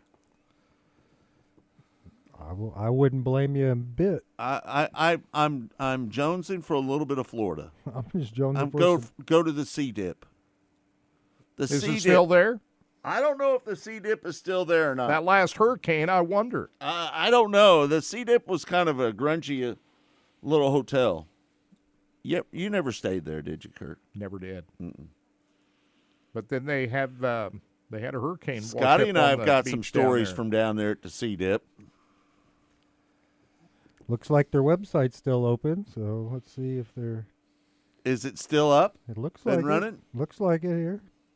They still taking reservations? Yes, sir. I think I've stayed in that room before. It's still there. I think if there was any damage, they got it cleaned up. So you can book your room today. I don't know. Does it say how much the rooms are? You got to punch in your information first, for they'll give you any rate. Oh yeah. And they ain't going to turn that over for. You know, it's kind of a crappy hotel. You didn't get any deals down there, did you? Did you have to pay? Well, the it full was rate? about $100 a day. Yeah. Which is not too bad for down there in Florida. What day's the race? What day would you have to check in down there if you went down there? Well, Daytona 500 is on the 19th, so the full weekend before that, which is the same as the Super Bowl, would be the weekend of the 10th, 11th, and 12th. You want to watch the Chiefs. Of course, I guess you can watch them anywhere if they get that far. Yeah. They'll be on national television. But the weekend of the 10th and 11th would be when you'd want to arrive down there, checking out on the 20th. $254 for $254 a night. But that's at a different hotel. So I'm wondering maybe that's the C-Dip? That C-Dip maybe not be open because it moved us. Yeah, there you go. 129. 129. Well, that's not too bad. That's not much more than what you mentioned. I paid $100. And it's been a few years since you stayed there. Yeah. So 129. Deidre might not be happy if I go down there. Take some pictures by the water. She still is not going to be happy if I go down there. If you want to get the double deluxe studio at the C-Dip, $258, you could split that with somebody, you and Kirk. I'm not going. Well, if I go down there, I'm taking the little white Equinox and I'm driving down there. You better let me know today because I'm putting in for credentials today. For where? For the racetracks down there. Volusia, put my name on there. Just in case. For Scotty Cook, you know. Yeah, no. Scotty's going to be doing some live stuff down there. I asked him if he's got a place where I could stay down there. He said he had a place, and then he thought he had a place that might be a little bit out of your way. Yeah, I wasn't sure about that. He thought he could make it happen, but you better check. I know Eric Schrock. That's where he's staying. There was a place in Jacksonville. He said he had a place in Jacksonville for sure. Right. you had to get a hold of him. Kirk, Make it happen. The POWRi War Sprint League events slated for 2023, they put out their schedule, haven't they? They did. We got that up on racingboys.com. Speaking of POWRi, I want to make this mention, especially get this in before the end of the show. The POWRi Midwest Lightning Sprints Annual Awards Banquet is this Saturday night at 7 o'clock at the Pub 13, located on the grounds of Central Missouri Speedway. That's a new pub that Earl and Susan have put in down there. Mm-hmm. And this is where the banquet is going to be. And all are invited to attend. Please send your RSVP to Tom Frank to reserve your party. The 2023 MLS rules meeting has been moved to the following day, Sunday, January 29th at 2 at Rod End Supply out in Olathe. Rules meeting is open to any and all current and future competitors. This is a great time to come and meet the teams and see what Lightning Sprints racing is all about. Mm-hmm. So please get a hold of Bob Douglas if you're interested in all of that. And, of course, on their Facebook page, they've got all the information about all of these events. Congratulations to Christy Younger, who is the champion of the POWRi Midwest Lightning Sprint. She won the championship last year, so congratulations to Christy. Kirk, Steve just reminded me that the USAC races are on Dirt Vision this weekend. Did you know that? That's because they own the Volusia Speedway Park, so that might have something to do with it. Is that going to be an extreme race? USAC. Are they co-promoting with? I don't know how that works, to be right honest with you. But, yeah, I thought, now last year they had the Extreme Outlaw Sprint Series and the midgets at Volusia, but this year it is the USAC. So that is something different. Now that is going to be February 13th and the 14th at Volusia Speedway Park at Barberville, Florida, where the 2023 National USAC Sprint schedule opens up. February 13th, 14th at Volusia. Then they go to Bubba Raceway Park February 16th, 17th, and 18th. Hey, I just want to let everybody know that since we've been to 1 day a week, the downloads have been way up, haven't they, Kurt? Yeah, I mean, up. We're doing a show once a day, every day. Twice as many as what we were doing. So the fact that we're just doing one download a week means that show's going to get more viewers, more downloads. Yeah, most definitely. And if you are a subscriber to any of those places that you get your podcast, make sure you subscribe and hit that little bell on the Racing Boys Mostly Motorsports page, and that way... What's that bell do, Todd? That bell's a notification bell. That bell will let you know every time a new podcast gets thrown up via whatever. So if you're a Google podcast or a Podbean podcast or whichever your favorite supplier of your podcast, they have a subscription thing there, and that works on YouTube as well and on our Facebook page, and that's how some of our viewers know when a video pops up. Like if we do a live video like we're doing today, they'll get a notification that'll pop up. So what happens is when you're zooming through Facebook, you'll see, hey, Racing Boys just came up with a live video. You get that when you follow us, but if you subscribe, you get a notification on anything. So any platform we're on something on, you hit that bell, and that'll get you more notifications on anytime new products up and where to find our product. Right. Kirk, Pete brought up that Matt Kenseth, Kirk Shelberdine, and Herschel McGriff were inducted into the NASCAR Hall of Fame last Friday night. Mike Hilton was honored with the Landmark Award for outstanding contributions to NASCAR.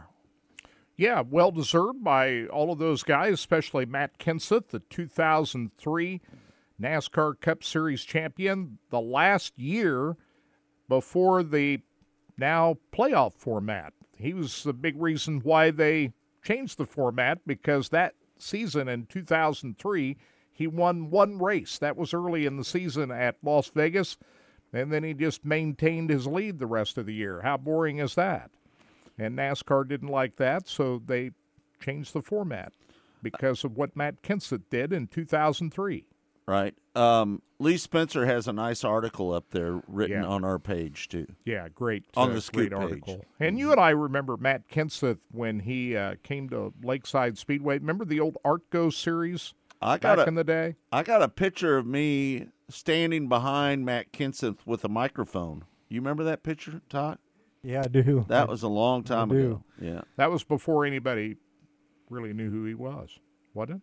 Or when was Well, that? No, he was at the top of his game right then. Oh, that was when he was at the top of the heap. Yeah, but Kirk was talking about before I that. think that was the day that Joey Logano spun him out. Okay. Yep. Well, yeah, he was at the top, more than the top of the game at that time. That guy was in the media center more than, I'd say, between Kevin Harvick and him and, I don't know, those two, we watched their family, those kids grow up. They, you know what I mean? It was, they were little, and another one would come along, and Matt Kenseth was in that media center a bunch of times. So he won 2 races at Kansas Speedway in the Cup Series, once in the Xfinity Series. Yeah. He would have won third had Joey Logano not taken him out. Yes, sir. As he was on his way to victory in 2015. He paid him back, though. He paid him back At Martinsville. Oh, did he pay him back? Big time. He took him out of the championship, didn't he? The other 2 inductees. Which is all right. Yeah. You know what? When somebody does you wrong out on the racetrack, well, me personally, if somebody does me wrong out on the racetrack, I'm going to pay him back. He suffered the consequences for that, but, Mm-hmm. he had a wrecked race car, and he came out of the garage and went back out on the racetrack for the sole purpose He of was a taking lap Joey down, out. and he did. And he took out Joey. His attitude was, if I'm not going to make the next round of the playoffs, neither is Joey. That was all he had on his mind when he pulled off that pit, was just get me enough car to get me to him. Just give me enough to get out there on the racetrack so I can take him out. It was a different time back then, though. You know that. I mean, you can really look back. Hadn't been that long ago. I know, but it seems like when the points championship It seemed like it was forever ago. It really does, with the Yeah. points being different and everything. It really seems like a lifetime ago. 8 years ago? Yeah. Well, think about, What year was it? 2015. Yeah.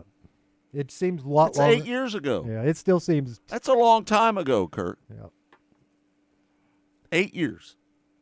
So I don't see them making any changes to the point system anytime soon, but I could see a time and place where I don't know. I would drop races if it was me.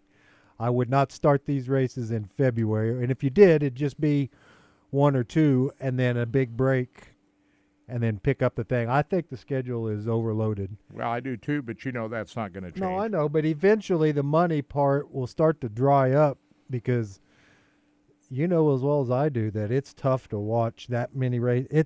The season just seems like it just ended.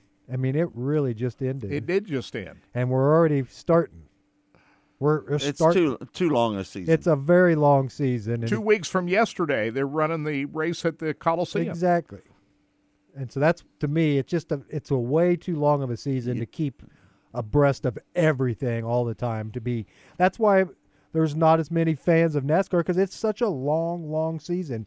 Baseball the same way. If you're not a baseball guy, it's tough to be a baseball average fan just to tune in, because you know as well as I do, they're going to be playing another game tomorrow. Right. But, it's just not just NASCAR. The racing season is a year-round Absolutely. now, even without NASCAR. But with everybody, with the drivers. It's too long a season. Yeah, with the drivers that drive in other parts of the sports, I would think you could shorten this NASCAR season to allow these other drivers to kind of get their itch scratched, so to speak. So the Larsons and Bells can get, and, those guys can get their dirt track fix for the year.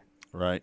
That's just my opinion. Well, Larson still gets his dirt track fixed no I matter know he what. does, but we know as well as, there's no way that they're going to be able to let Kyle or Christopher Bell wasn't going to race in the Chili Bowl. He's not going to race on certain weekends if there's a dual race. But if there was half as many races in NASCAR, think about how many nights off there would be for open wheel racing for these guys. Hey, I was just going to mention the other two inductees into the Hall of Fame. Kirk Shelmerdine, 4 times the crew chief champion with Dale Earnhardt, 86, 87, and then 90 and 91.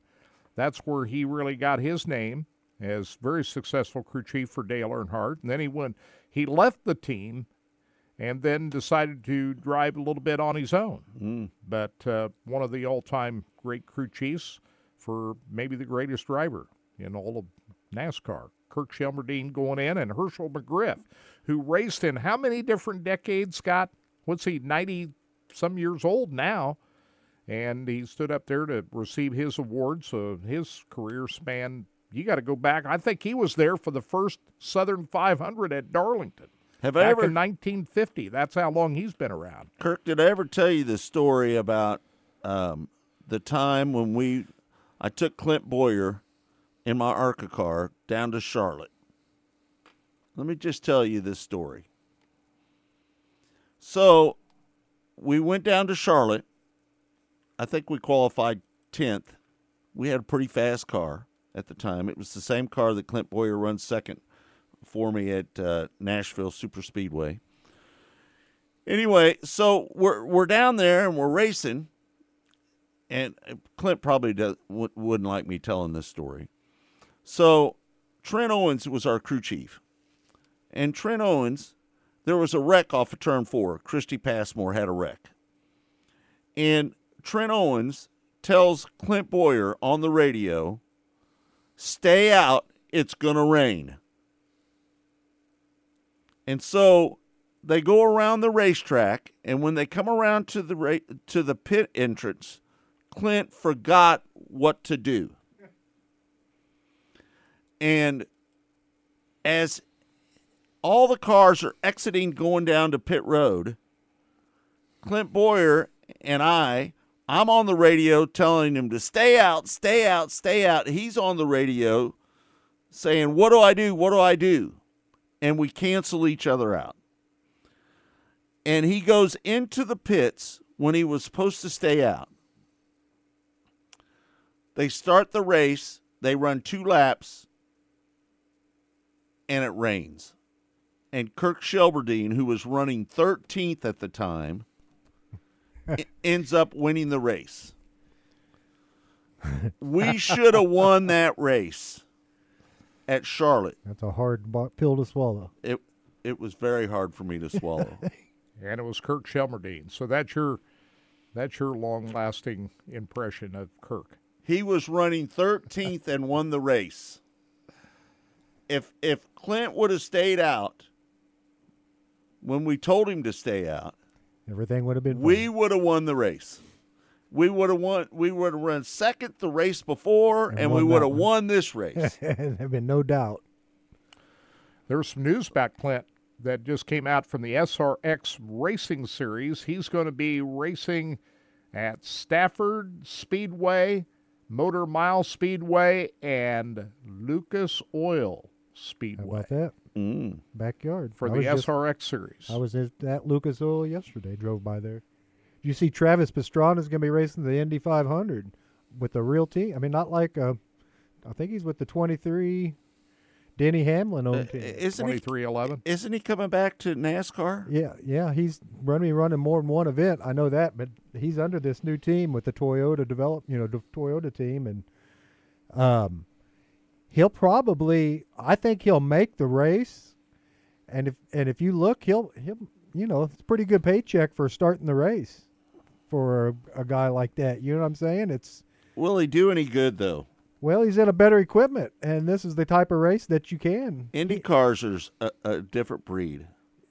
Yeah, but he's racing. This is going to be in Daytona 500. I mean, he's driving. He's going to be driving for Toyota. I think it's the 67. He's got a veteran crew chief, and it's going to be the 23 team is what he's going to be driving for. So I don't I know. wish he would have stuck around in NASCAR a little bit Yeah, longer. you know, I saw him. I talked to him the one year he raced in Xfinity. I think it was I don't know if it was Xfinity or what they called it back then, but I think from what I've read, I follow him on social media. This isn't a one-off type of deal. It's a more taking it serious type of thing than what I think people think. You know what I'm saying? I honestly think he's kind of focusing in on a little bit on this type of kind of like Bell is. Exactly. I honestly think so. I mean, and Travis Pastrana is getting a little old, and he can't keep up the stunt. You know, it's tough being a stunt driver your whole life. Right. And if somebody gives you the opportunity and a sponsorship's willing to sponsor you to drive the Daytona 500, guess what? I'm jumping in. I mean, as him, it's a no-brainer. I mean, he's a Red Bull driver. He's driven for everybody, but this is the first time he's going to be driving for a real team with real money. And I'm looking forward to seeing how well he does at this Daytona 500. I think it'll be a better showing than what people think. What do you think, Kurt? Travis Pastrana. He tried that once. I'm not sure if I'm, really all that moved by that. We saw Travis Pastrana try to make a go of this a few years ago. That didn't quite work out like they'd hoped. He'll have it's black coffee, Black Rifle coffee, but he'll have Eric Phillips as his crew chief. That's who his crew chief is for this one too. So he's a veteran crew chief. It doesn't like. See, Dunkin' Donuts has come out with a new black coffee. I did see that. Yeah.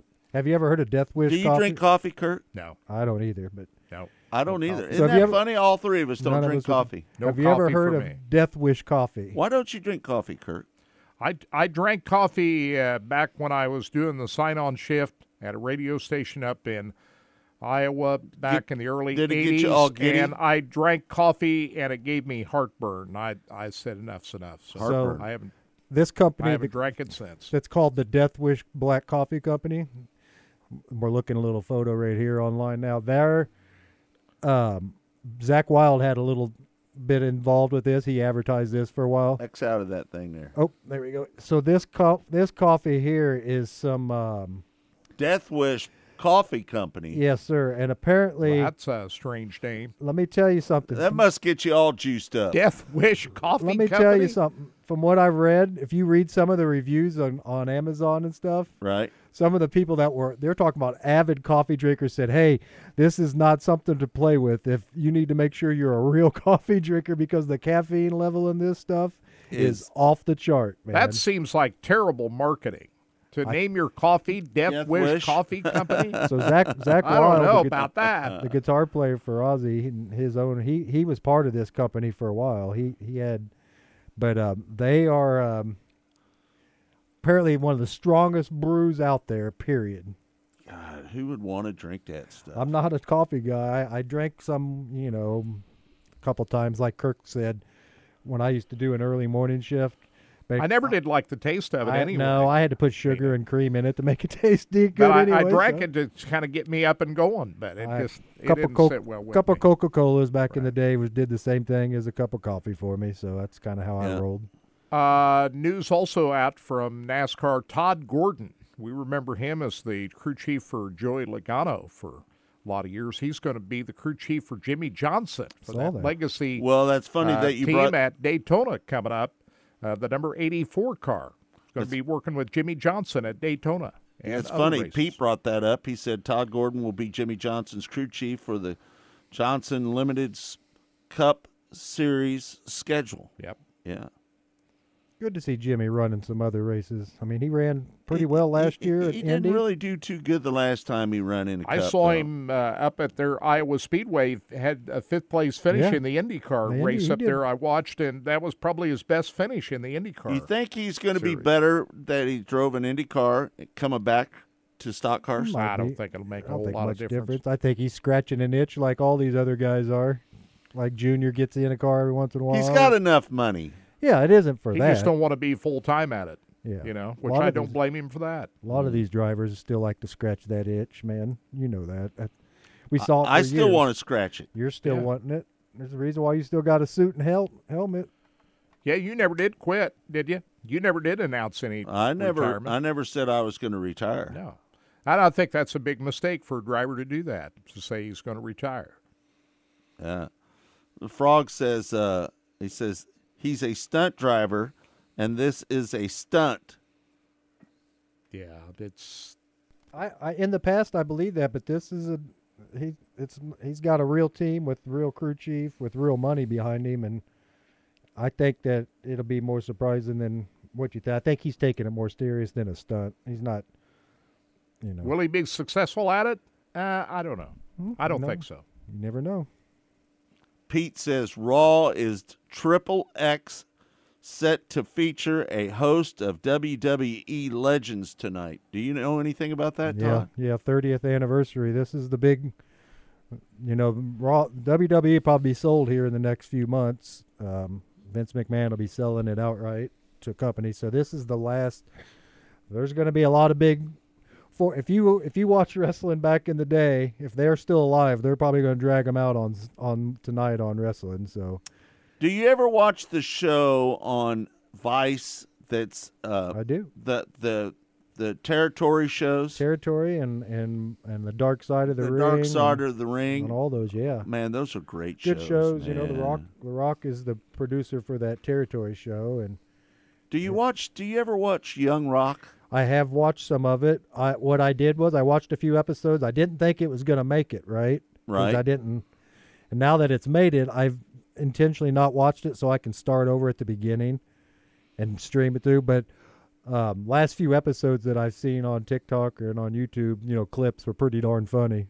Pretty good stuff. It's a pretty good comedy. I enjoyed it. I've been watching a little bit more streaming TV now that the football's kind of wrapped down. We don't have every Monday and Thursday, Saturday and Sunday. But I told Kirk I watched The Irishman last week great movie. You got to watch that, Scott. I mean, it's a very long movie. It's like Gangsters of the Irish. Isn't it? It's about Jimmy Hoffa. It's about Jimmy Hoffa and his all demise. the mafia guys. It's Goodfellas times 5. And how that might have Yes. gone down.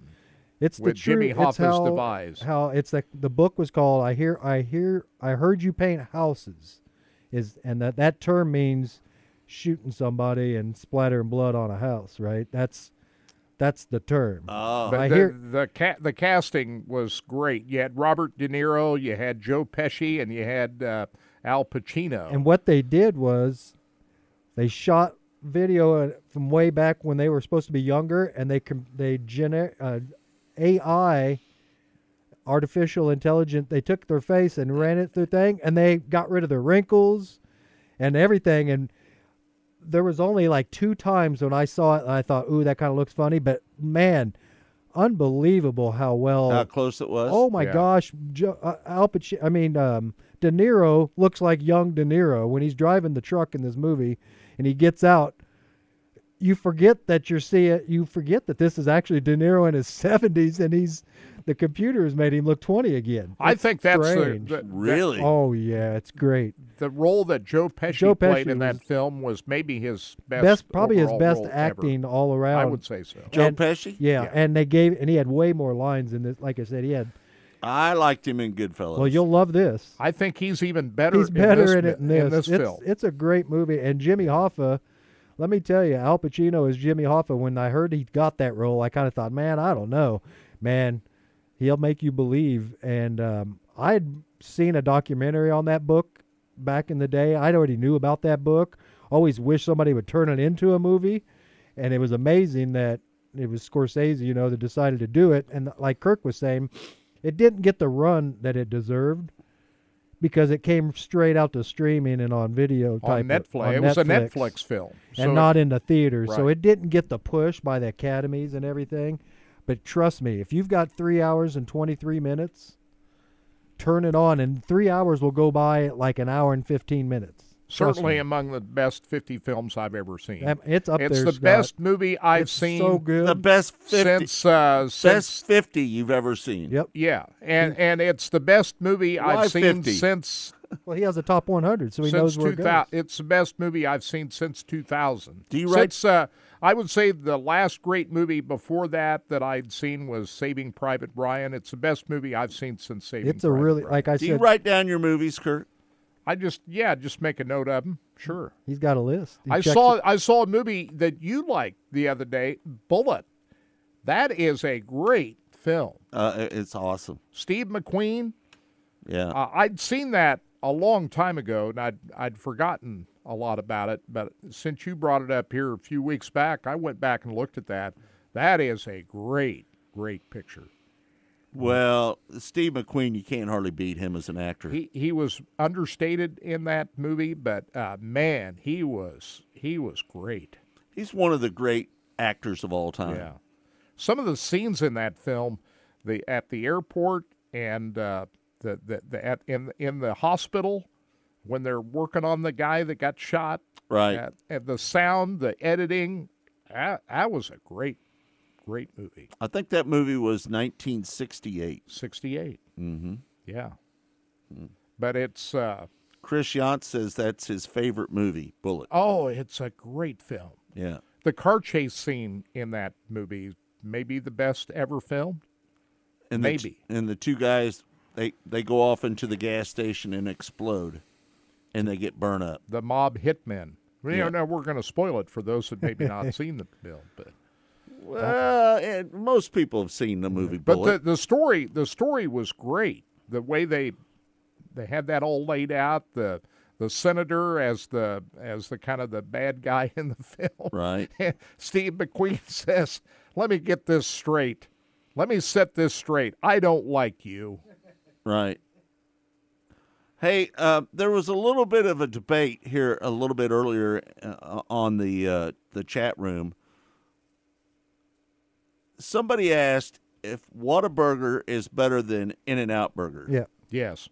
It's definitely better than In-N-Out Burger. In-N-Out Burger is way too overblown. You and way overrated, and man. We know this because you and I were in California back in 2015, and we went to an In-N-Out Burger. It wasn't very good, was it? And I don't like their fries. That's what I was going to say. Right. You and I looked at each other and said, "What's the big deal about this?" Yeah. They're all, like you said, it's a fast food burger, what it is. You know what I'm saying? Unless you go to a different type of burger stand that's not completely 100% fast food type of. But In-N-Out, I'm like Scott. I didn't like the French fries at all, so it turned me off on them. I'm not a French fry. They're stringy. I don't like them, and I didn't dig them that much. No. And then In-N-Out burger, the Whataburger I've had in two different places when I was in Oklahoma. One place always seemed like it was okay. The other one was a little, so I just kind of chalked it up. Maybe it's just the location. But the times that I've had the Whataburger here in Kansas City has been great. And I may chalk it up too because it's a new restaurant. So everybody's on top of things. Mm-hmm. But me and Kirk are a Brahms kind of guy, but Brahms has the best fries. They do. They do have. You'd agree fries. with that? I like their fries, and I like Checkers hamburgers. And if you're down in Florida, there used to be a Checkers here in Kansas City. Used to City, be a bunch here in town. Did you like Red Robin? Red Robin's okay. They're so expensive though. A little high end for. That's they call it gourmet burgers, right? At Red Robin. They call it gourmet burgers. They do. Backyard Burger is pretty good. All right. Okay. So I'm getting. I have a guy here that's going to be giving me an estimate on my sliding glass door. Absolutely. So you got to shut it down for the day. We're at the top of the hour. We made it. Yeah, we made it there. All right. So we're going to let you go. I want to thank everybody for tuning in to Mostly Motorsports. It's all brought to you by Rod End Supplies. Again, featuring the PowerEye Midwest Lightning Sprints. And we are going to get out of here. We'll be on live this Saturday. We weren't on live this past Saturday. But we will be this Saturday. Chiefs football and everything, but we'll be back in the saddle. Regular time, live show this Saturday, 8 o'clock. All right. Okay, thanks everybody for tuning in. We appreciate it. It's all been brought to you by Rod End Supply, featuring the PowerEye Midwest Lightning Sprints. For Todd Surprise, for Kirk Elliott, I'm Scott Traylor saying thanks for joining us. We'll see you next Monday right here on Mostly Motorsports.